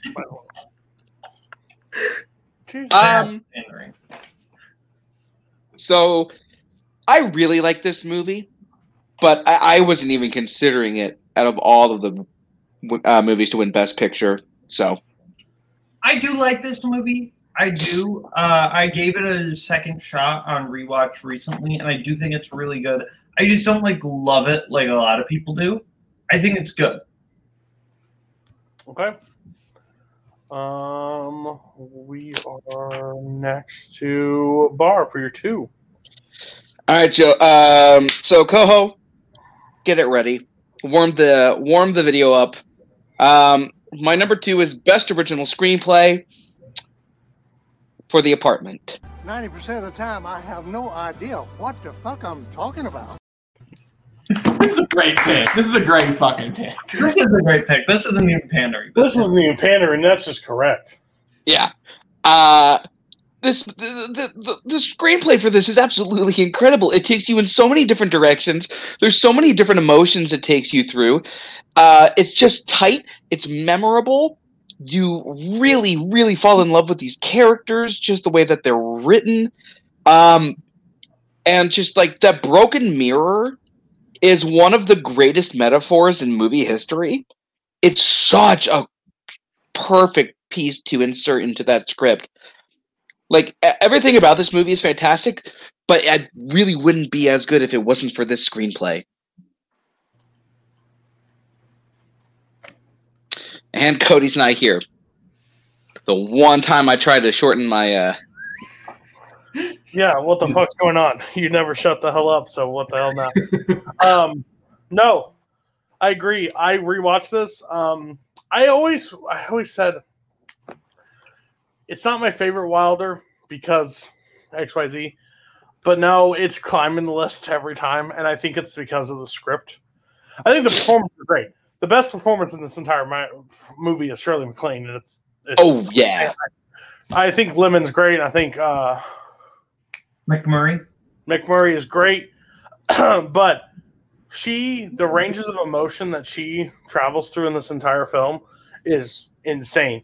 I love that it has the brief moments of Wilder, like the comedy moments that are still throughout it, that have the situational comedy, but the heart that this movie carries about it, like the ending, it's got one of my favorite like lines in film history is, "I've decided to be a mensch."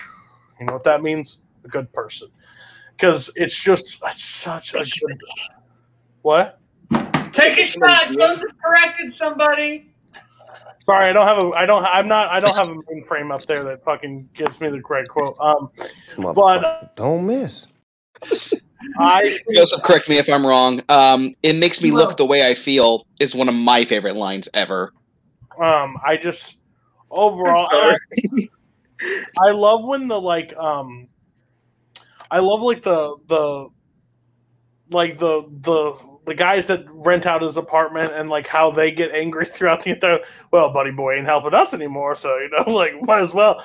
And they send him. I just think, and I love the ending. Like I love the ending to this film. When people say it's an overrated like romantic comedy, I just hate that expression. I think it's the romantic comedy. I think it's one of the best. So. Yeah, When Harry Met Sally is pretty good up there too. So, everybody else on this one. Here's the thing. I think that this almost transcends the genre of the romantic comedy, where it doesn't even feel like a romantic comedy in some aspects. I mean, it's a fantastic film. I was back and forth when I sent my list into Cody. This was the original screenplay was the category that I was continuously changing between Little Miss Sunshine and The Apartment. I can't begrudge picking The Apartment. I just want to shout out, and Redshaw is the one who like pointed this out to me. I love Billy Wilder and I.L. Diamond accepting the Oscar for this because it's a very short speech. It's just Billy Wilder goes up, "Thank you, I.L. Diamond." I.L. Diamond goes up, "Thank you, Billy Wilder," and that's it. It's a great little moment, and I think, yeah, fantastic film. Yeah, this is on my short list for Best Picture. Actually, I cannot begrudge the pick. I think again, like I said the same thing for The Lion King. I think it balances these tones incredibly, and that's due in large part to the screenplay. All this really great broad comedy that I think works really well in the beginning, and then just the dourness of McClane's character. Of just everything she's going through, and it never misses a beat. You'd be like, "Oh my god, that's a big change," but it works, and it works so fucking well. Nazario needs to watch this movie again because he is absolutely insane for his criticism. He cleans the apartment every time. He cleans it. He doesn't go to the laundromat. You don't see him fucking scrub the sheets, but he cleans his apartment. The man's not sleeping on that. Joseph.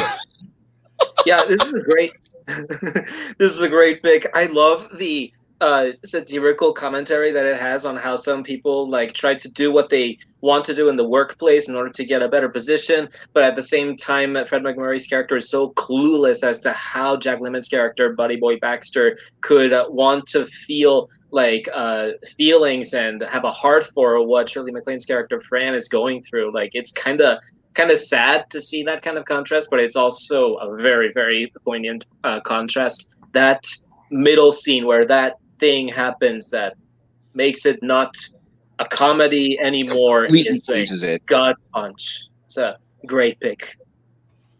And then the ending is, like you said, great antidote for that. All right, Cody, now shut up and deal. Joseph, number 2. Okay. People are going to say I'm pandering for this one, but I really, really do love this movie. It's the best picture, The Silence of the Lambs. Okay, This is a competitive week. This is really competitive. Joseph, good job.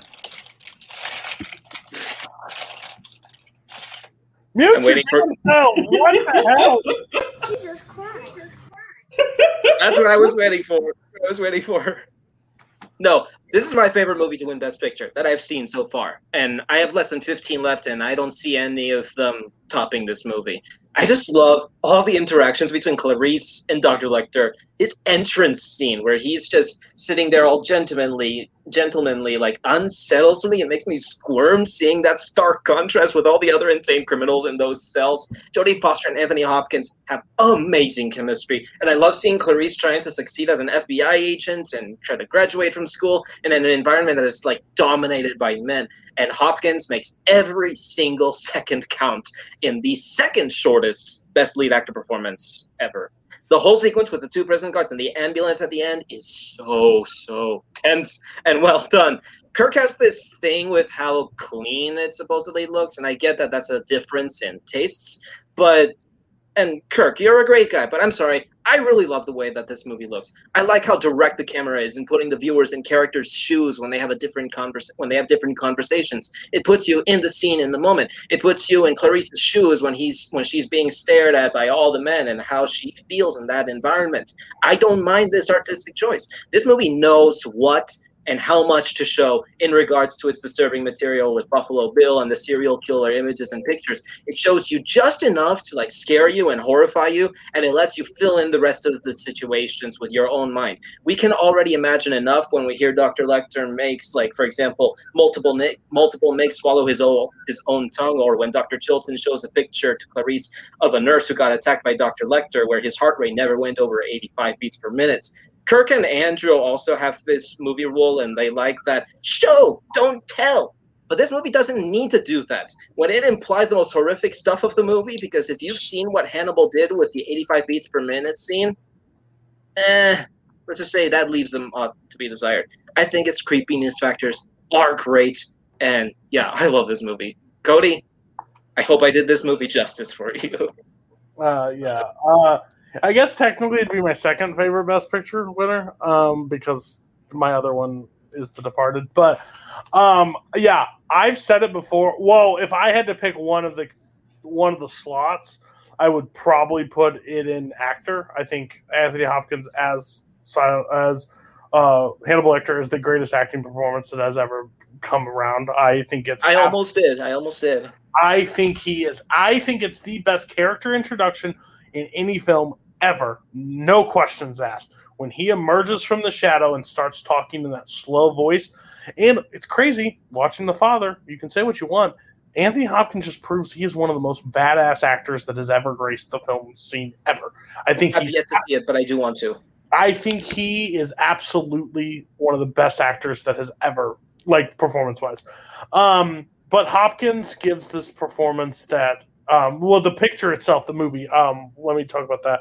I talked about it on Top 100, so I won't go into long depths, but I just love the intricate between even the Buffalo Bill stuff that's side off of it, and then how Lecter basically plots his entire escape plan of everything to get through. And I think Jodie Foster kills this in this performance. I think how how tight this movie is and how it's true crime. Basically, this movie just has everything that I just love in a film, and great choice as Best Picture. Everybody else, Silence of the Lambs, what's up? I've only seen this movie once, actually, so I should probably revisit it. It does rank high on my Best Picture ranking, but I fully admit, like, I have not seen this in a while, and I've seen it once. And it's probably a movie that deserves multiple viewings. I agree with Boatman for the fact that I don't have it that high on my list. I will give a lot of credit to the screenplay. I think it's really smart, but the overall film itself, I don't have the highest opinion on. I need to come back to it, but like right now, I'm like, eh. I think this is a great movie. I was considering it. It just got eked out by one other film. Sure. Okay, Boatman 2. My 2 is a dice from earlier, Frances McDormand in Fargo. It's me at 4. Okay. I think this is just one of the greatest performances of all time. I think that Frances McDormand in this is incredible. She finds the humor and the heart in this character of Marge Gunderson. I think the way that one of the greatest just scenes in movie history is all over a little bit of money. There's more to life than a little bit of money, you know. Just one of the all-time greatest speeches. But you also just have her humorous introduction. I think I'm gonna barf. Like, there's just so much in the movie. I just love her and Norm together. There's just so much to love about this performance. She completely transforms into this character. Like, if you look at like something, you know, either before like Blood Simple or after like Raising Arizona, or not after, but before like Blood Simple or Raising Arizona, or after like Three Billboards or Nomadland, she's never played a character that has felt like Marge Gunderson, right? It feels completely different from anything else she's done, and that just shows her range as an actress. I think this is easily her best performance of all time. Just one of the greatest performances of all time. It is my favorite lead acting performance, period. Heck, Norm, we're doing pretty good. That delivery at the end alone was just like, it cemented it for me. Boatman hit the nail on the head with my favorite scene of the movie, her talking to Gare in the back of the patrol car, and it's a beautiful day. The scene where she's talking to Jerry and she looks him dead in the eyes, and he's just like, "Sir, you have no reason to get snippy with me." It's just such a cold delivery, but it's so perfect. It's one of those things where you watch it and you're like, that's not even an actress. That's just the character.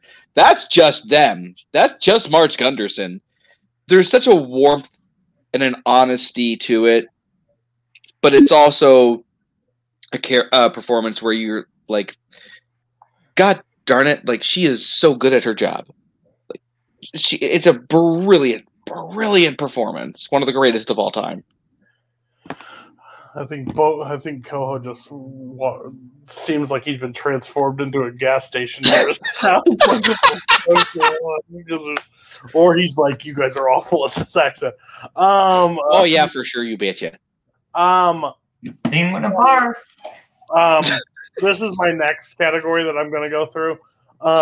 But absolutely, I can't disagree with you guys on this one. I think she's absolutely incredible in this film. I'm glad you brought it up, Bar, but I love the scene with William H. Macy in the just talking about the stolen cars. Well, I can do a chat.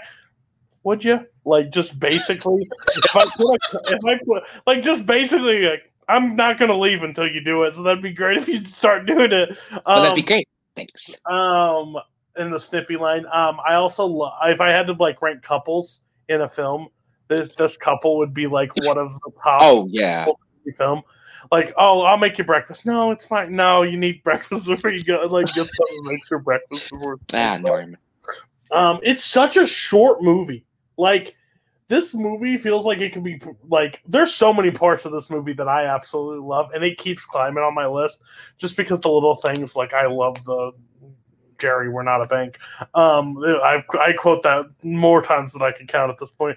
But her performance just, I think that's the truth. I think she's now, like, with all these recent wins and stuff, cemented herself as one of the best actresses. But I think it all started here. And I don't ever look at this performance as it's Frances McDormand playing Marge Gunderson. It's Marge. I think she transforms into the character, and it's insane. So great choice. I can't disagree with you guys. Spence and Joseph, your takes on Frances McDormand and Fargo. I'm weird. You're also wrong, apparently. I don't really remember much from this movie. Like, I watched it for, I think it was for you or for a Full Metal Mattress, and I watched, and I don't remember. Like, the scene I remember the most is the wood chipper and the scene you're talking about, Bar. Like, the first time meeting him, I think that's a great scene. But it's just, like, not in my head. And the more you guys talk about it, I'm like, wait, did I even watch this? And I know I did, but, like, I don't remember anything. So I don't really have an opinion. Who'd you put for actress? Elizabeth Taylor for Who's Afraid of Virginia Woolf. Okay, Joseph, who did you have? I had Charlize Theron for Monster. Okay. All right, great. Still great choices all around. Joseph, your takes on Fargo? Yeah, this is a movie that I actually thought was an all right movie the first time, and then I rewatched it, and there was a lot of details and, like, small things. What's that thing that Kirk likes to say about Goodfellas? It's in the little things that really make this movie great, and that's how I feel a lot about this movie, even though he doesn't think it's that great, I don't think, or has he gone up on it? I think he doesn't like it as much, but... Well, but anyway, but yeah, this movie is a movie that really has a great effect on rewatch. It's a great pick. I always felt, though, that she's been overshadowed by William H. Macy in the movie, but even though she's still really great, that would have been my acting choice if that performance won an Oscar that year. But regardless, it's still a great pick. Yeah, absolutely. Okay, Spence, your two. My two, which I think is going to get yikes from how this happened, is in Best Adapted Screenplay, The Social Network. Yikes. Yeah. Shocker. Okay, your number one, Bar. It was a yikes from earlier. It's Best Picture for Amadeus. So I picked this for Best Picture mainly because every single aspect of it is just incredible. I would have picked F. Murray Abraham for Best Actor or Tom Hulce if Tom Hulce had won. I almost picked more Milos Forman for Director. The score is amazing. The way it looks is amazing. The screenplay is amazing, which I probably would have picked that for screenplay as well. And just it is 2.5 hours, and it flies by. The spectacle of this movie is so perfectly balanced with the story of this movie. Just all of the opera scenes are amazing to watch. The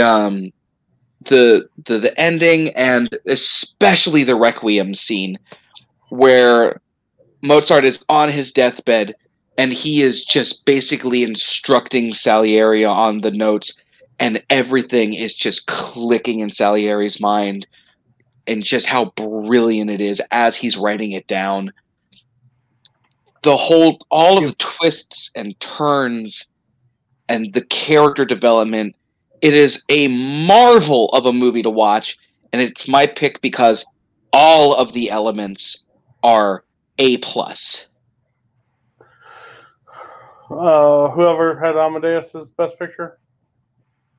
Boat. I had it at 6.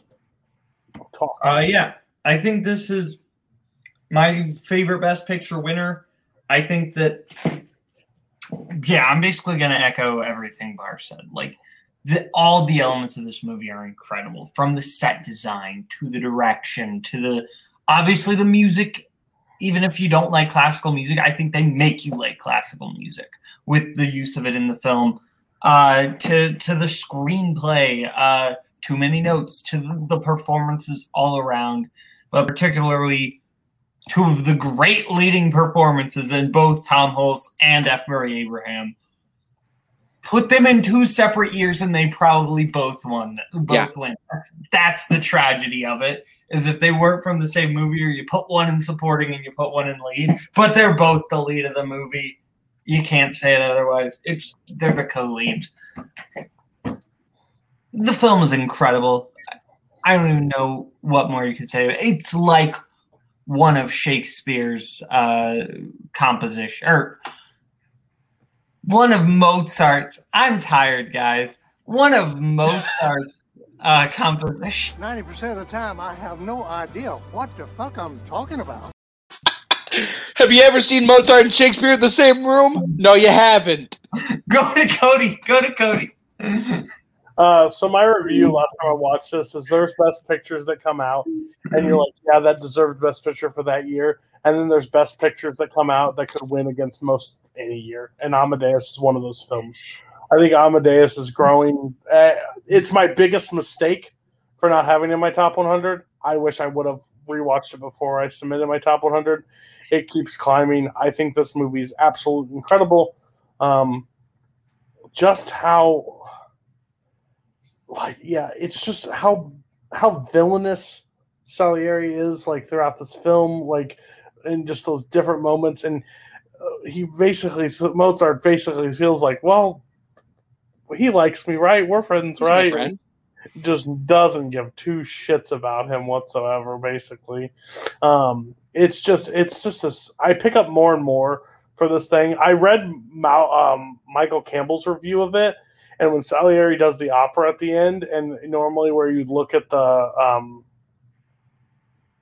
emperor, what are the king? What Emperor. Emperor, yeah, it's Emperor. Look down at him. He doesn't look at him. He looks right up at Mozart to get his approval, because his approval is what he's seeking and not what he doesn't care about the Emperor at that point. It's just one of those cool little moments that you pick up.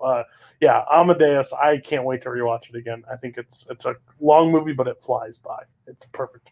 Everybody else, how close was Amadeus being your best picture winner? It wasn't as close as some other categories, but again, like I said, it's a great pick that it's gone up for me on rewatch. Just a personal thing for me, when I was in elementary school, my parents took me to a couple of operas, and we went to a workshop for The Magic Flute, the scene in which the Queen of the Night scene appears later at the end of the movie. And they played the scene where the Queen of the Night plays, and then they showed the scene where the bird guy, Papageno is his name, he plays the bells, and then Mozart's health is deteriorating. They showed us that scene in the workshop, and then when later I saw the movie in its entirety, I was like, oh, that's the scene I remember seeing from that. But yeah, the magic flute scene with the Queen of the Night scene is probably my favorite scene in the movie, where you can see his like weariness and deterioration, and it's so sad, but it's so beautiful to watch at the same time. It's a great pick. Not in my favorite, not quite in my top favorites, but yeah, I respect it more now with rewatching. I mean, I picked it for best director, but it's for a lot of the reasons of it being deserving best picture winner. This would have been like my 3 or 4 for a pick of that. It's just, to me, I wanted to highlight it more for its direction, but this is an amazing pick. I have no qualms with it. And he is not great in Hunchback. He's actually shit. Okay, we're gonna go to Joseph for your one. Yes. Yep. Okay, this is where the pandering stops, but it's still a pretty safe pick. You could theoretically go with any of this actor's 3 lead actor performances and argue for a number 1 for any of them as the top one. The one I picked was Daniel Day-Lewis's performance in There Will Be Blood. So I had heard for years that this actor carries this entire movie to an iconic status, and I was kind of nervous because it's more than 2.5 hours long. But when I finally watched it, I was like, oh yeah, I believe them. He is mesmerizing in this movie. He could, like I said, be number one for any of his three performances, and I could see people's arguments for them. I'm just so taken away by Day-Lewis's vocal control, his body movements, and his facial expressions throughout this movie that make the movie go by really well. He is so calculating with his posing as a family oil man when he brings around his son, HW, trying to convince various families of leasing their land to him for the oil. He has a fantastic and very disturbing back and forth relation with Eli Sunday. His character, Daniel Plainview, can be so condescending to different characters, and his tone range with all those different scenes is so great to watch. How manipulative he can be with how he shows when he's trying to get so much wealth from the oil, and then when he also switches the tables on his son and tells him that he's an adopted son and that he's been using him this whole time. It's very, very tragic, but it's also an incredible show of acting from Daniel Day-Lewis that I think it's a really great, deserving pick for number one. That final scene where he's just trying to bully and use all of these crazy overacting movements towards Paul Dano's character Eli Sunday is like at the same time over the top, but so convincingly terrifying at the same time that just gets me like so terrified of him by the end of the movie. It's an amazing Oscar win. It's an amazing performance, and it's an amazing culmination of his acting in the movie. So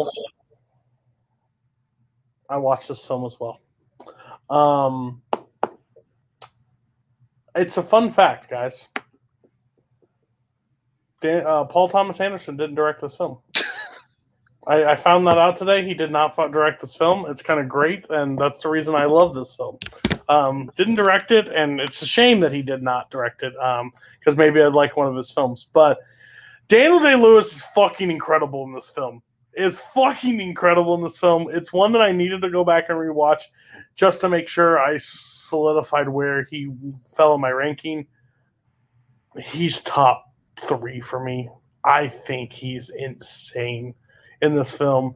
This movie gets a lot of hype. A lot of people don't like this movie. Like, some people don't like this movie, and it's kind of weird because I don't like some of the other PTAs, and but I understand. Bowman kind of explained this one best for me. I like gritty PTA. I don't like drama like PTA.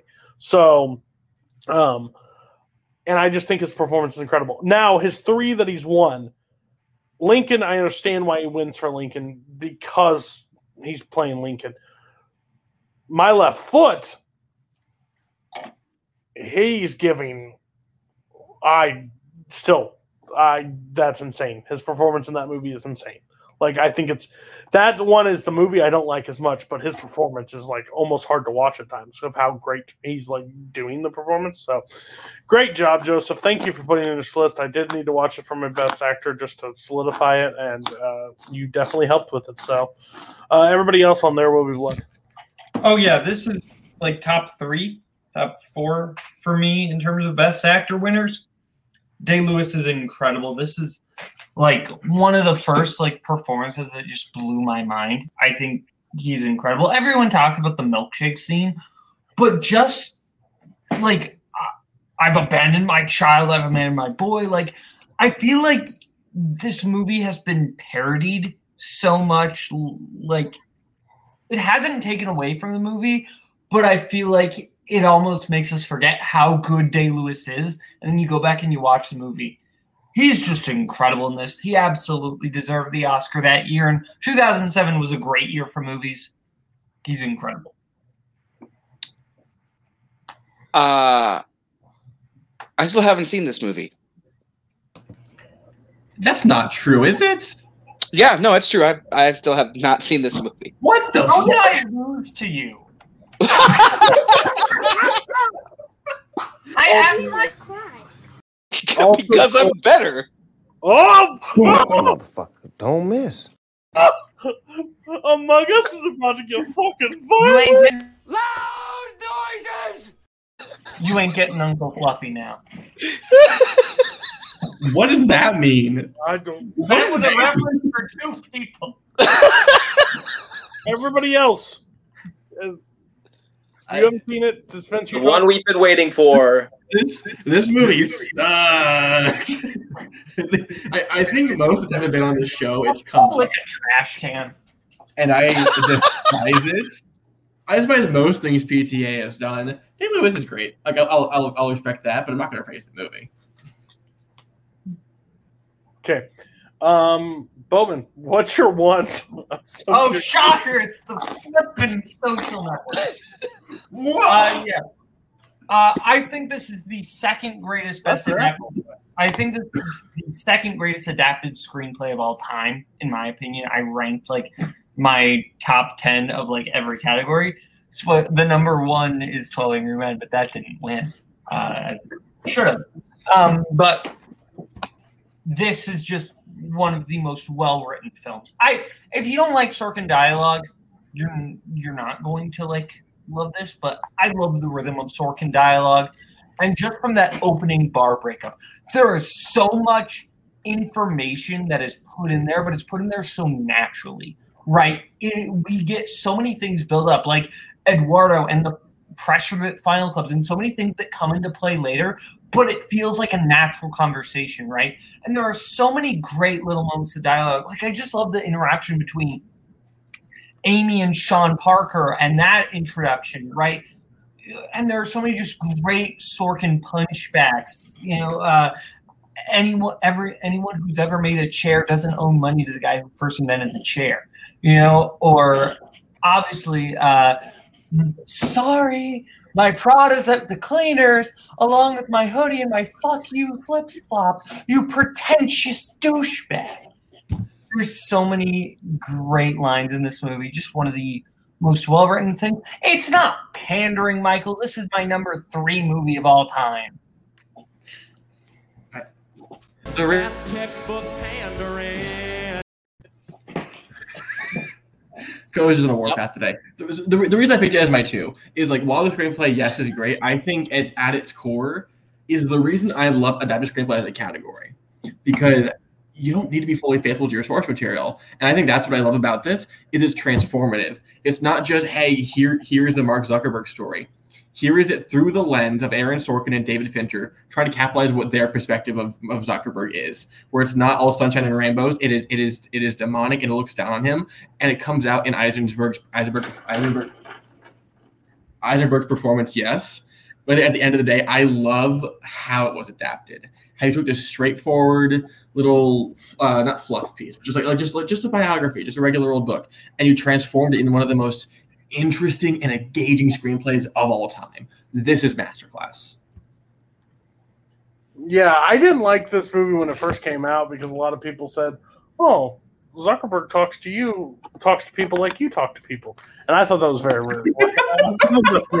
I didn't think that's accurate. Like, not sporadic, but just how dickish he is at moments, and yeah, that's something I've carried. But yeah, I think overall this movie was on my top 100. I think this movie is so smart. I hate what it did to Zuckerberg or to Jesse Eisenberg. Basically made him this character in everything he tries to do from now on. Like, he's just one note, but I think it's absolutely incredible. Again, I've always said the person that stands out in this movie is Andrew Garfield. I think he's absolutely the standout and most incredible in this film. But the script is the reason for that. I think that's actually a fact. But yeah, great choice. What did everybody else have for adapted screenplay? I had One Flew Over the Cuckoo's Nest. I had Casablanca. Really good choices. Probably The Social Network would win for me. Okay, everybody else on Social Network. This is my second favorite David Fincher movie. I think it's a very, very great movie for Aaron Sorkin to win his Oscar for adapted screenplay. I do kind of agree with what Cody was saying about how it kind of made, or at least it made Jesse Eisenberg kind of stick with that kind of role, because this role is just written for him, and he does it so well in this movie. Just that how mean he's in the movie, but also how snappy he is. It's a really, really great movie. What's your number one Fincher? Zodiac. I'm the exact same with Joseph on that, actually. Yeah, but this is a fantastic script. It was all my considerations. I just think Casablanca is a slightly better script. Okay. And I guess we're going to close it out with Spence's number one. This is my favorite movie to ever win an Oscar. So I just picked for myself. I just found one I couldn't put at one. Number one for original screenplay is Her. This is where basically my transformative argument stops. This isn't a movie that changed cinema forever, where every word here is like changing history. It's just a movie I love deeply. It resonates with me. It resonates with my core. It's maybe the movie I've seen the most. This and a couple other like very close, but it's just Spike Jonze and if anyone else computer, I wish I remember their names. But just it weaves just such a deep, emotional, and cathartic almost kind of story, telling just a weird love story, and not necessarily about its weirdness, but just how someone can find love and how it drives them through life and how it transforms them as people. And how you see, like, just the creation of Samantha has changed everyone's perception of the world. And I think this movie is just rich with beauty, and it all comes from this screenplay. I think Arcade Fire's score is great. I think Jones is amazing. I think Phoenix is amazing. But at its core, this screenplay created one of my favorite films of all time, one of the best, I think, ever created, period. Yeah, I think Her is incredible. I think Her works because of the screenplay. I really do. I think Scarlett Johansson is given an outstanding performance that you don't see. I think Joaquin Phoenix is given an insane performance, basically just working by himself. I think this movie is super smart. I need to watch it more. I've only seen it, I think once, maybe twice, but I always stood away from this a little bit because the concept was a little out there for me, but how smart it's delivered, it works.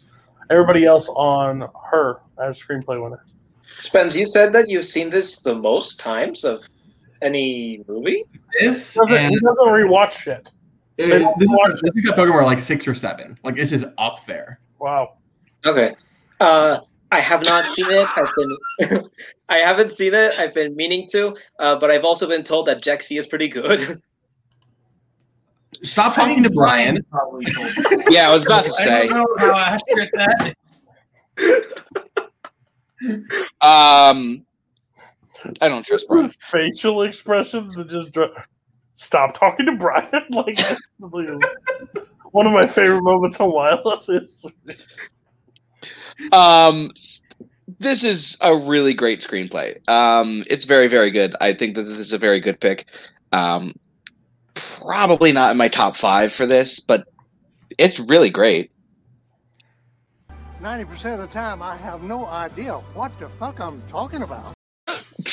Hell yeah. You can tell that, like, Spike Jonze took the best from his time working with Charlie Kaufman. Like, this feels very much like the type of movie Kaufman would make, particularly Eternal Sunshine of the Spotless Mind. But it also feels so unique. It feels like such a beautiful love story, but also just so heart-wrenching. And so much of that does come down to the way Samantha's written, because if Samantha isn't written human-like, we don't connect with that character. So yeah, fantastic pick. Okay, so we've made it. Our first show on Twitch, we're in the books. We've kept a good amount of people watching the entire time, so I appreciate that. All right, so I'm going to give out winners. First, winner for tonight with a B+ is Joseph Olivas. Shocker. Wins. Daniel Day-Lewis was probably the most shocking one for me, again, with a rewatch. You had Lion King at 3. You also had Silence of the Lambs. You had the correct No Country for Old Men picked. Monster, I could agree with you. Director was a little bit up there in choices, but overall, great choice. Second win goes to Spence. Yes! takes it on this one. Social Network, and with Raging Bull, I have to fully agree with that one. Amadeus is a great directing choice. What are we confused about? What? I'm so confused. I think what the actual fuck is the show about, Cody? Are you talking to Kurt Kolakowski? Wow, that's the biggest insult of the night. Third place. Loud noises! Third place is Bar. Yeah! The Apartment, Amadeus, Casablanca, Fargo. I think great choices all around. You had The Graduate, which really helped your cases on that one. And then last, almost did this for the fucking memes at this point. Boatman is last place. Explain yourself. I think Little Miss Sunshine up at the top. You didn't even know where the fucking things were ranked. I think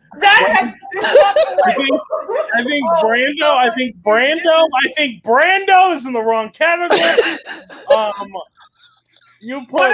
don't have a choice what category the Oscars put did Marlon director. Brando. That's not I mean. Anthony Hopkins has less screen time than Marlon Brando, but you still Did Joseph pick him? No. Take the L. Loud noises! Among Us, Jesus Christ. Among Us is going to be fucking nuts.